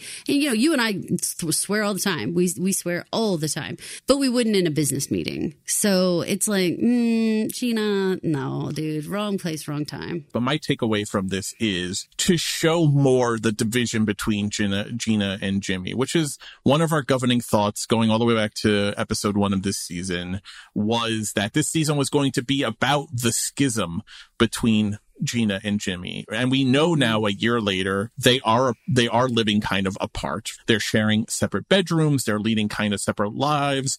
Other than as it deals with their daughter not talking to them, they seem to be very much at odds. Every time they have any kind of business talk, they seem to be coming at it from very different points of view. Think about that conversation that Fia has with her father in the first episode. You know, Carlo and Mom are different than us. They revel in the violence. They wallow in the violence. We're not like that. How do you do what they do? Think about the conversation between Jimmy and Big Mo about young men being, are so impulsive. Gina's acting impulsive here. She is acting impulsive, and she's also revealing an insidious racism that Jimmy is a businessman dealing with a mayor who is black. Whether or not he harbors racist feelings, understands he can't allow that into the business setting. There's not a place for that at the business table. And Gina is impulsive, and Gina is driven by violence first and anger first, right? I want to live in my anger. Anger is where I flourish. That's the clip that ends last week's episode. She's allowing that to be shown here. And there's no place for that at business. That's where gang members live. That's where mafiosos type live. That's where violent people live, in those kinds of comments. There's no place for that at the business table. Again, drawing that line between, even when she brings up the Grand Reign, before she calls her a bitch, Jimmy puts a hand out to her and says, no, let's keep it on track here. Stay on topic here, because he understands what the business is. None of her words are helping, and they're only going to hurt. I'm actually quite surprised that she crashed his business meeting and didn't have a separate business meeting going behind Jimmy's back, given that they are not sharing a bedroom and not, she not probably wouldn't be able to get a meeting with the mayor.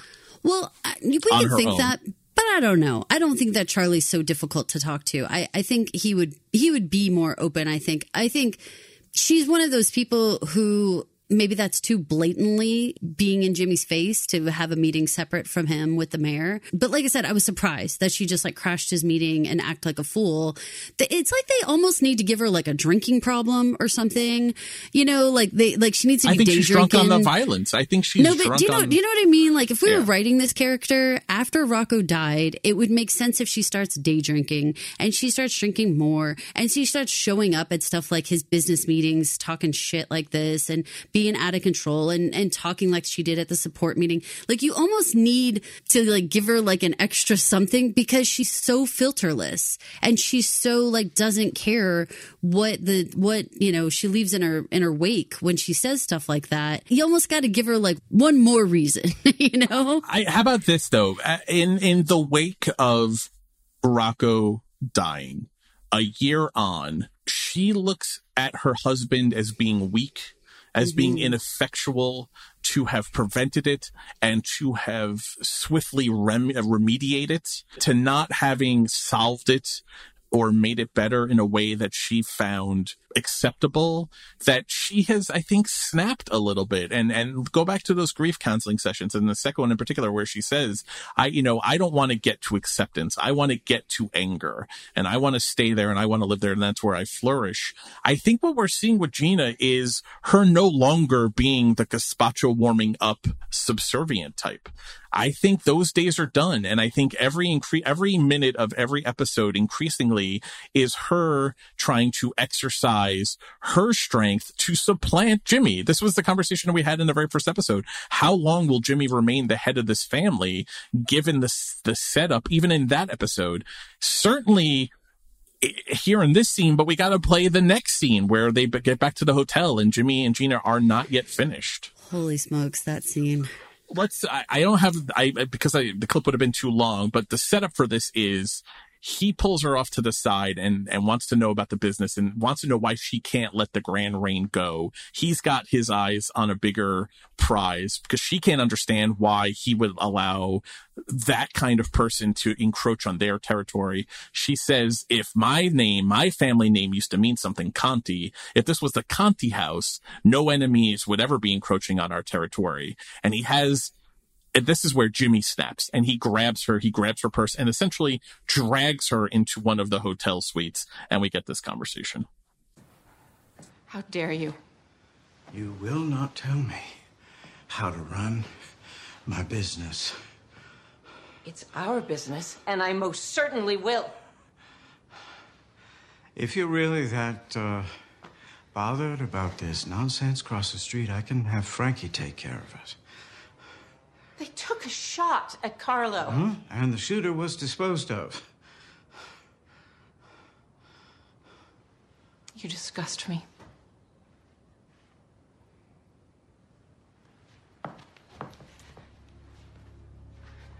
Move. Calm down. Move. Calm down. Move. Oh, you want to fuck me? Why don't you just let Frankie take care of that too? Holy shit, holy shit. Yeah. Now I cut out of there almost 2 minutes of him holding her back and up against him, was saying, so intense. Calm down. That but was so wicked. It did become sexual though. Yes, I was like, I literally said out loud, oh my God, are they going to have sex? Like, I literally said that. I was like, oh, but then her Frankie line, Mike, I like barfed on the floor. I was like, no, like that was so bad. So he starts to like grind against her, and it definitely felt like I was like, they're gonna fuck. This is gonna be an anger fuck. Like they're gonna break furniture as they have sex. But she says that she's like, oh yeah, I know what you want, and then she completely cucks him. Now you can't do that to Jimmy. I don't think he doesn't know what to do, and he actually lets her go and she walks away. She got what she needed in that moment to get away from him, but that's gonna stay with him. She has a way of lighting bombs like that and just hucking them behind her as she walks. Yeah, it's Angela Bassett, right? From that movie where she sets the gift that she sets the fire and walks away. Yeah. I mean, listen, that was a lot. You know, knowing that it could get to a point of them having angry sex like that and her just dismissing him like, I don't want you. I don't need you. I'm not turned on by you. I don't care. And we can all tell he is turned on by her. Yeah. Then it's like, you are like, shit on the bottom of my shoe. I could give a crap about you. Yeah, he's going to go need to lift some bumpers on the back of cars. I think Frankie should stay out of his view for a while, too. Yeah, I mean, to say nothing of, because remember, we have all this stuff where she talks to Frankie behind his back, which he learned last season, and really set him back on his heels. This cuckolding of him is is dangerous and is a dangerous game. It's a dangerous game for Frank's life, for Frankie's life. It is. If nothing else, like, she doesn't seem to give a shit, but like, he's going to kill that man just to preserve his manliness and his honor, his manly honor. Back up though, when she says the line about the Contis and essentially is calling him weak, he grabs her kind of by like scruffs her by the collar and her bag. Yeah. He's panting so hard when he drags her into that room. I don't think we've seen Jimmy lose it like that, except for when he kills the bird. Which was awful. That scene was so terrible. And it was an escalation. It was the same kind of escalation, though. He was trying to get the bird out of the cage, remember? Well, back up even further. First, he watched that bird. Remember, he watched it in the cage, and he would comment to Frankie about it. Like, look, this bird, it does this, it does that. That to me parallels, like, we have Gina being the bird and being like, watching her, having to sit through that meeting and being like, look what this girl's doing. Like, check what she's doing. Like, it's that sort of like observing and watching and monitoring and then grabbing and and like acting out. Well, like, then he tries to force it out of the cage and it won't leave the cage. So Yeah. he snaps because it won't do what he's telling it to do. And so he bashes it to death. Which was so fucking freaky. Well, here's the thing. So Jimmy has this long fuse and Jimmy doesn't choose violence first, because it's bad business. And I think Jimmy first is this businessman who has a horrendous, violent temper that he will resort to if pushed or if he's triggered. Whereas Gina, I think, chooses violence first and chooses business savviness second. Jimmy's the opposite. They're literally complete opposite of each other. So he's pushed here just like he was pushed to the bird because the bird wouldn't do what he wanted after observing it for so long. He bashes it to death. Gina has to watch it. She can push Jimmy and she knows she can push him. Like any sociopathic, violent person, she's only going to be able to push him so far before he does to her what he did to the bird. There is a long fuse, but there is certainly a fuse at which point it will go off when it comes to Gina. I agree with you. Unfortunately, the whole scene was very unsettling. It was. I mean, I really, I was talking out loud. I was talking out loud to the screen the whole time. Oh my God. Because I was like, oh my God, this is changing so much. Michael Marie. I mean, that's what it was, though. That's what it was, though. It was a whole fucking mood. But it was, oh my God, but her complete and total dismissive, just fuck off. You know, it was like, yeah, you know that he was like hard as a fucking rock, and she was just like, I'll take care of it. She doesn't need him. She doesn't need him, and she wants him to know that. I mean, you're exactly right that this is a dangerous game, and she really is, I believe, underestimating her husband. But the thing is, I think he's underestimating her. I mean, she is willing to come into a mayor meeting and say bitch and do all this kind of stuff. I mean, she is taking it up a notch too. He better find some ways to be able to mitigate all she's going to do, because she is a massive liability. I think she has no problem going out there and sicking some of the henchmen onto other bidders or whatever that could mess this up for them. Well, I mean, think back to the process, right? He says in the office with them, there were no other bidders. But when he's talking to Michael, we reveal there actually was one other bidder. That bidder disappeared on the eve of the bids being due and was never heard from again, which is a whole other story. There's one where you iced out competition and no one else was competitive. It's a whole other thing it's a whole next level to learn. In fact, there was another bidder and they were disappeared. That's an escalation That's not good. That's an escalation over there. Just no one else interested. Maybe because they didn't want to tangle with the Baxters. Someone had the cojones to go step to the Baxters and paid for it by being disappeared. You don't get more blatant racketeering than that. These two are explosive and they are absolutely playing a and game it comes with each back other. to the episode theme of motivations. They both have very different motivations. But Gina is not motivated by what's motivating Jimmy to do what he does. Jimmy is certainly not on the same wavelength as what's motivating Gina to do what she's doing. She's protecting territory. She's trying to expand power. That's going to reach ahead because they are sharing the same resources. Their same resources are the Baxter family criminal organization resources. And they are at war now with each other to achieve their own goals using the same. It's not like they have dedicated men. There's not two Frankies, right? They're using the same Frankie to achieve two different goals. That's going to become a problem real quick. I think that's an excellent theme to move into Big Mo, Little Mo, and everything going on over there, because we're talking about using the same resources for two different projects. We called it, right? We called the idea that the cash that may be outlaid for this big drug purchase in Houston may come into conflict with the money she's going to need to buy the Grand Reign. If not for Gina Baxter threatening Dick with a 10% purchase price bump and threatening to kill him or jeopardize his long-term health interests, doesn't seem like she actually would have needed that drug money back. But as things go, she does. What's your whole take on this? What was your take on Trey and Little Mo getting into the fight and allowing that whole thing? That was very tactless. That's impulsivity by Little Mo, right? That's young men being impulsive. I was disappointed in those two. I mean, the stakes were so high, and for them to be just ridiculous, to get into some little skirmish with one another like that, just foolishness. Well, for Trey, right? But for cousin Trey, though, he's worried about his life here, right? You could see where his motivation is. I get it, but it's stupid to throw punches in public. Stupid. You have this huge duffel bag of money in the car. You've got all this stuff going on. The last thing you want to do is bring any attention to yourself. You keep it cool. I was disappointed in these guys. I thought that they were more professional than this. Well, I mean, it makes this comment from Big Mo at the beginning of the episode even more prescient, given how it all worked out. Let's take a listen. It's the most money I ever trusted somebody with at one time. You asking me to hand it over to unknown just don't sit right with me. Yeah, well, I know. Oh, Trey know. Trey took a 5-year bid on a case that wasn't his. You can trust him? That make him loyal. Don't make him smart. Oh. Scared money don't make money. Last time I trusted you with something this big, you lost him. You fucked up.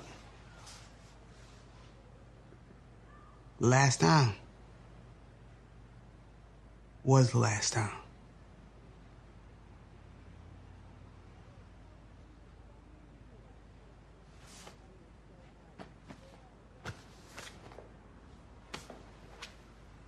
Go make me some money. Given how the episode works out, this whole exchange becomes very important, because she's talking about him letting Eugene go, quote unquote, letting Eugene go the last time. He's out of chances, and now he's lost this drug deal. He's lost this money. He's in jail, right? The last we see him, he's broken a cop's nose, right? The two Houston cops. He headbutts one of them, breaking his nose. So not only is he being arrested for fistfighting and breaking the window on Woody's barbecue, he assaulted a cop. That's serious jail time. That's for a gang member, out of town gang member, breaking a cop's nose. Little Mo's not coming home anytime soon. And this money's in the fucking wind. Yeah, and you've set this whole situation up now where, we have little guy, little man, who's supposed to be disappeared, and now he's the one with the money and the phone. And he's going to have to come home. And he's like a ghost, he can't exist, but what do you do, Yeah, he can't answer the phone. He can't talk to Big Mo. He can't be there, But what do you do? Yeah, I mean, it's funny because let's back up to when Trey shows up at the house, right? At the Evans house, and he sees Aunt Sheila. We got some information on this family tree this episode, because I think a lot of people have been wondering, is Little Mo Big Mo's son, or what's the family relation there? We knew that his name was Morrow, right? From the scene last year, he was Trey Morrow under the computer. Now that makes two Trey Morrows in the family. When Little Mo sees Aunt Sheila and they go back and forth a little bit, she asks him, well, how's your real favorite aunt? Meaning Big Mo. And we learned in this episode, Big Mo's real name is Monique Morrow, because that's the name on the lease that's on the table in the Bufas in the Desire headquarters. So we know her name is Monique Morrow. We've got that confirmed. And it also confirms that Little Mo is her nephew, not her son. So we got some family tree straightened out, which I was happy for. Though they didn't make it clear, if you were paying attention, you understand the family trees now. So I thought that for my little OCD brain, I like having a good family tree sorted out.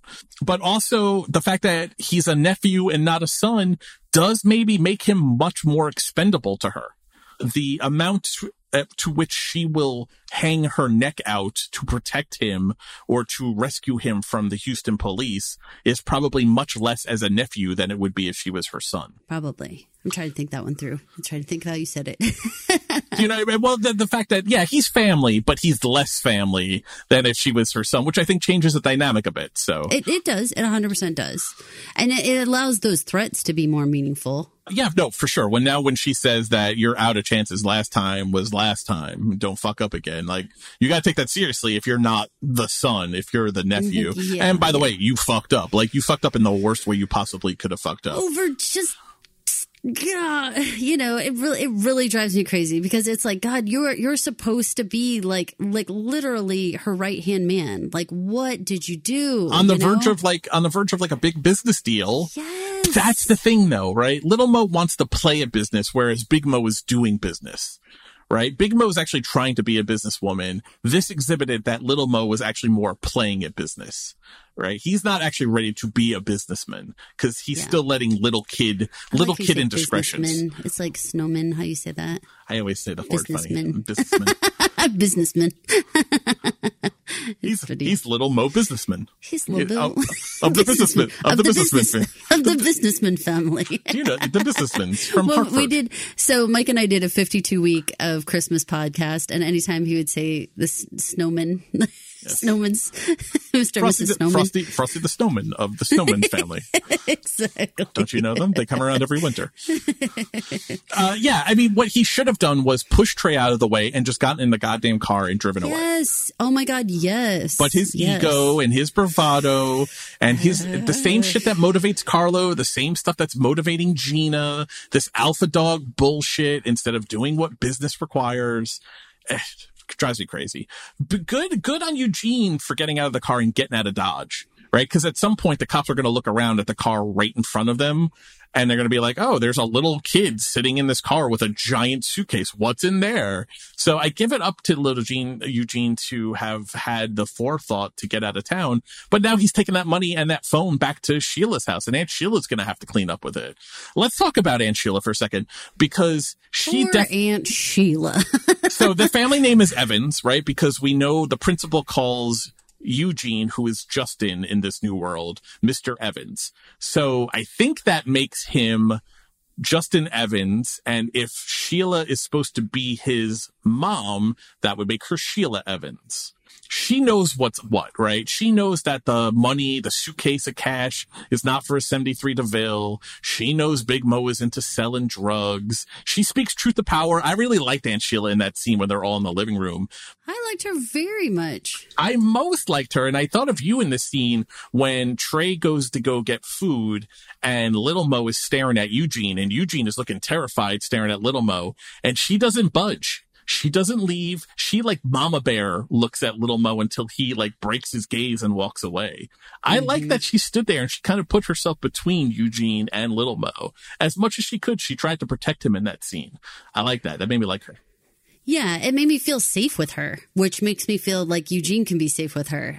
Right now, though, I'm like, what? I mean, here's hoping that Eugene makes it all the way home to Aunt Sheila, but I don't feel like that's going to happen. Where I think he's back at Aunt Sheila's at the end of the episode. I think he's in his room at her house because they're drawing stuff on that wall and stuff. I mean, more like can talk to her. Oh, well, yeah. I mean, I think he's going to have to tell her at some point what happened. There is no part of this show that ever says someone is going to come clean and is going to be honest when we wish they would. I wish he would, but I don't think so. That's not the pattern. The thing is, Big Mo is going to come on down to Houston if she can't get someone on the phone, right? She's going to have to come because she knows the last location.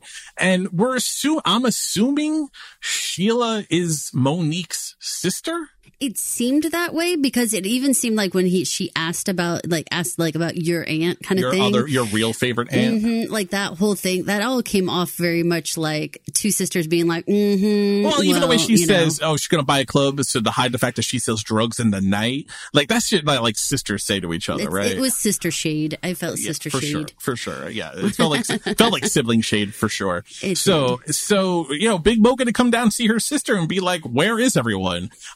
Last I heard was I had a nephew down here. I've got a little boy who you're acting as your son. I'm assuming Big Mo knows that Eugene is there. Maybe she doesn't. Maybe Little Mo kept that really as a secret, even though it seemed like she understood Eugene wasn't really dead, that he didn't really get away, that Little Mo orchestrated that. We never saw the year jump. In the year, did they ever have a conversation? Oh, by the way, I sent Eugene to your sister's house.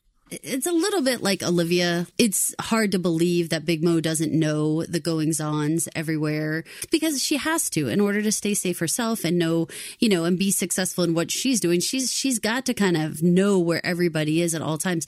It felt like she was saying to him, that was your gimme. She said you screwed up and all that kind of stuff, but it was like, we're going to not talk about that and we're going to not discuss what you really did, but I know. Yeah. I have to think she knows, like Olivia knew about the baby. Well, and Sheila even says something like, you might as well tell me what she's up to because I'm going to hear anyway. Like maybe they're not the best of friends and maybe Sheila, she's living a more wholesome life and so she doesn't approve of what her sister does, of what Big Mo does. I'm sure that came up in the family newsletter at Christmas or something. Right, I'm so sure. I like how Sheila stares at that suitcase in the living room like it's a bomb because it's the same kind of look Eugene gives it when he opens up the zipper as if it's like one of those scenes in like you got to detonate the bomb. Which wire do you cut? He opens up the suitcase and looks at the cash with the same kind of look of terror on his face. Like it's literally going to maybe jump up and bite him. It's such a huge responsibility, and that if you even get near it, you're culpable for what the results are with this bag. So I would want to stay far away from it too. I found it particularly funny, Roderick, who is the drug dealer who we've been waiting on in this episode, that he was stuck because of travel baseball. This is a total aside, but the idea of these big important men with their big suitcase of cash having to wait for travel baseball to be finished and for him to get back to town really made me laugh. As someone who was just at a track meet until midnight just a few days ago, really made me laugh. The drug deal that would have to have waited for me to get home from West Point from a track meet. I love two parts of that. One part of it is that people doing everyday things all around you could be a drug dealer, right? I like that kind of feel. And I like the feel too that dealing drugs is so just like a part of what these guys do that they just go about everything else completely normally because it's just one aspect of what they do. They're also the Little League coach. They don't, but they also happen to deal drugs, but it's all, just in a day's work. Most shows, if you deal drugs, that's all you do, right? Like there's no time when you're not a drug dealer. Like the entire show is just like around you, like laying on like mattresses in an abandoned house or something. This is like, no, what about the drug dealers who are like go to work every day and also coach your Little League? Right, that motherfucker to come home, he's gonna have a batting lineup in his back pocket when he shows up for this drug deal. When he shows up to Woody's barbecue, he's gonna have his little baseball hat on, Exactly. Let me talk about Woody's Barbecue a little bit. So this Woody's Barbecue that we're seeing here is actually a real barbecue place, but it's actually a real barbecue place that exists in Los Angeles. This is one of several Woody's Barbecue places. It was the original location of what now there are, I think, 4 or 5 locations in Los Angeles. This one is located at 3446 West Slauson Avenue in Los Angeles. You could go to woodysbarbecuela.com if you want to see pictures and learn more about the place. The interesting thing is there are 4 locations now. The original owner, his name was Woodrow Woody Phillips Jr. He was born in 1941 in Louisiana. So I thought that was a fun little connection to the show. He actually passed away on New Year's Eve, 2019. This location, the original Slauson location, is the one that you see in the show, the serving, customers since 1975 and the little bulldog logo. It's all there. It's all there. The fish house, which you see like the corner of in this episode, is in the shopping center with the Woody's Barbecue. It's all there. You go see it. It's in LA. The funny thing is, I read the eulogy that like the Times put in, the obituary that the Times published when Woody Phillips died, quoted in that article is his son. His son's name is Roderick.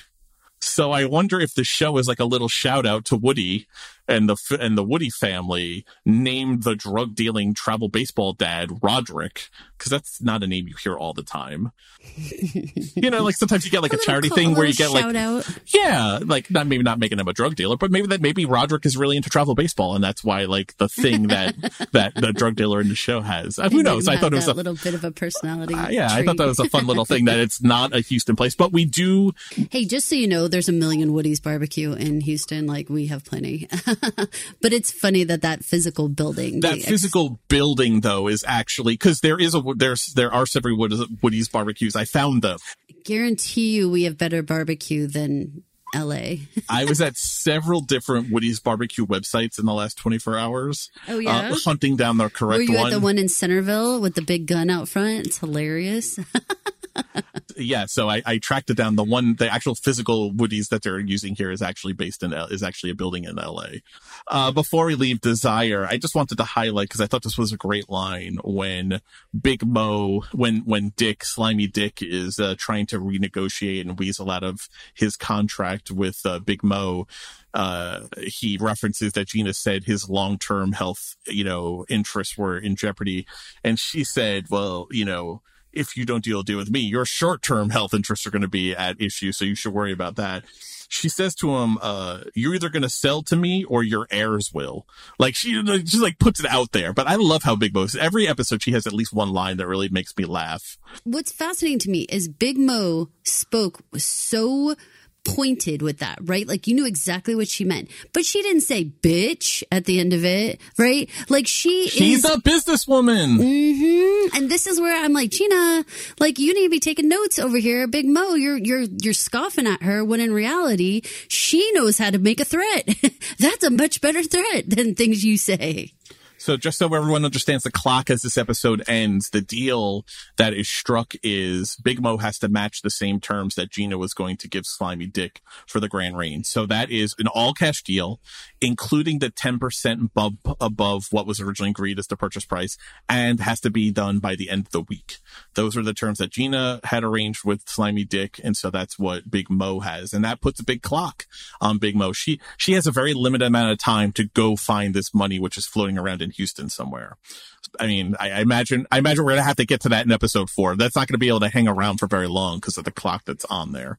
No way. And like the poor clock that's dangling around Eugene's neck. Like, oh my God, how long until you come face to face with Big Mo, friend?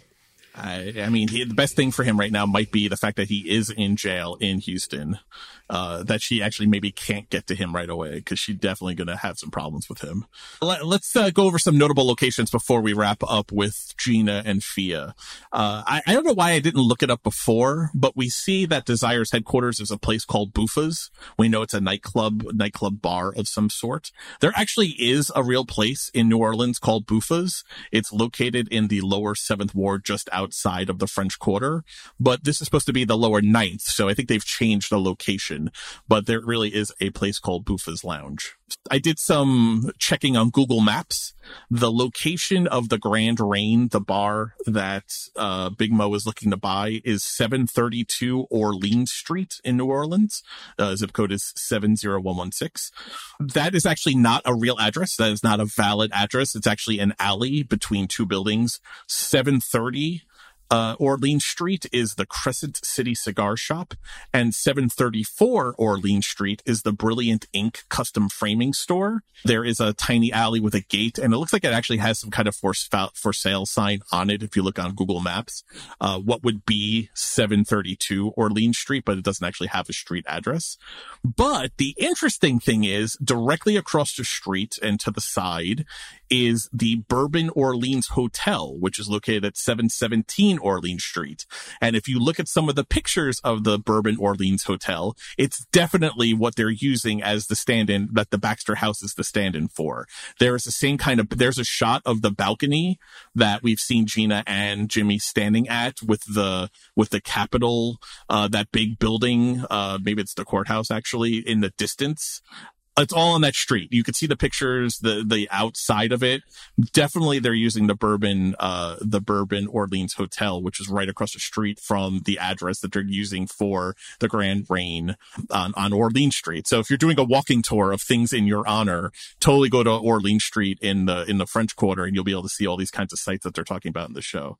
I thought that was pretty cool using Google Maps to hunt that all down. So it is. It's awesome when they have those landmarks like that you can go as a fan and go check out, take pictures in front of, all that fun stuff. On the Conti crime family, so Gina, we learn a little bit more about the fact that she is the crime family, right? We know he's the Scottish businessman in the oysters who came from nothing, but she is the Conti crime family. There was a guy named Gregorio Conti who is credited as founding the Pittsburgh crime family. But he was shot to death in 1919. His head as capo di tutti capi of the Pittsburgh crime family only lasted about 4 years. And it's unclear that the Conti crime family continued on after that.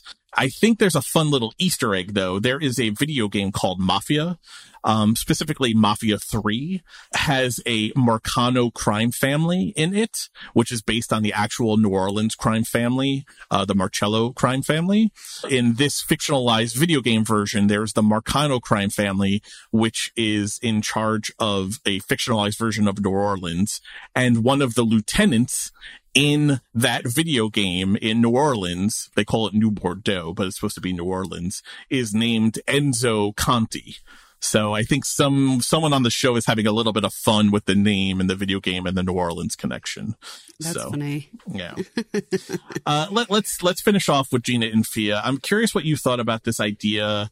Gina's trying to hard sell Fia about having the baptism. They're also trying to feed the baby who's fussy.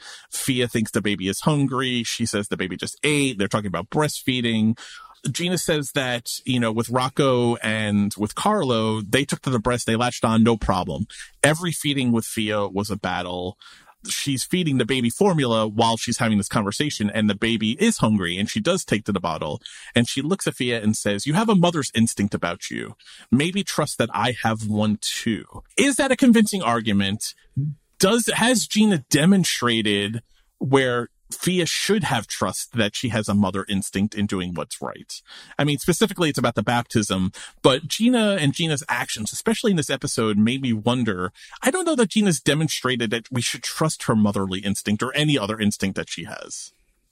I do believe in mother's instinct. I was just reading like a Scientific America study about how during pregnancy, the children's cells actually mix and mingle in with the mom's, and they've ended up finding the children's cells in the mom's brain during autopsy and stuff like that. So I do feel like there is a connection there between moms and kids that is very special and very unique.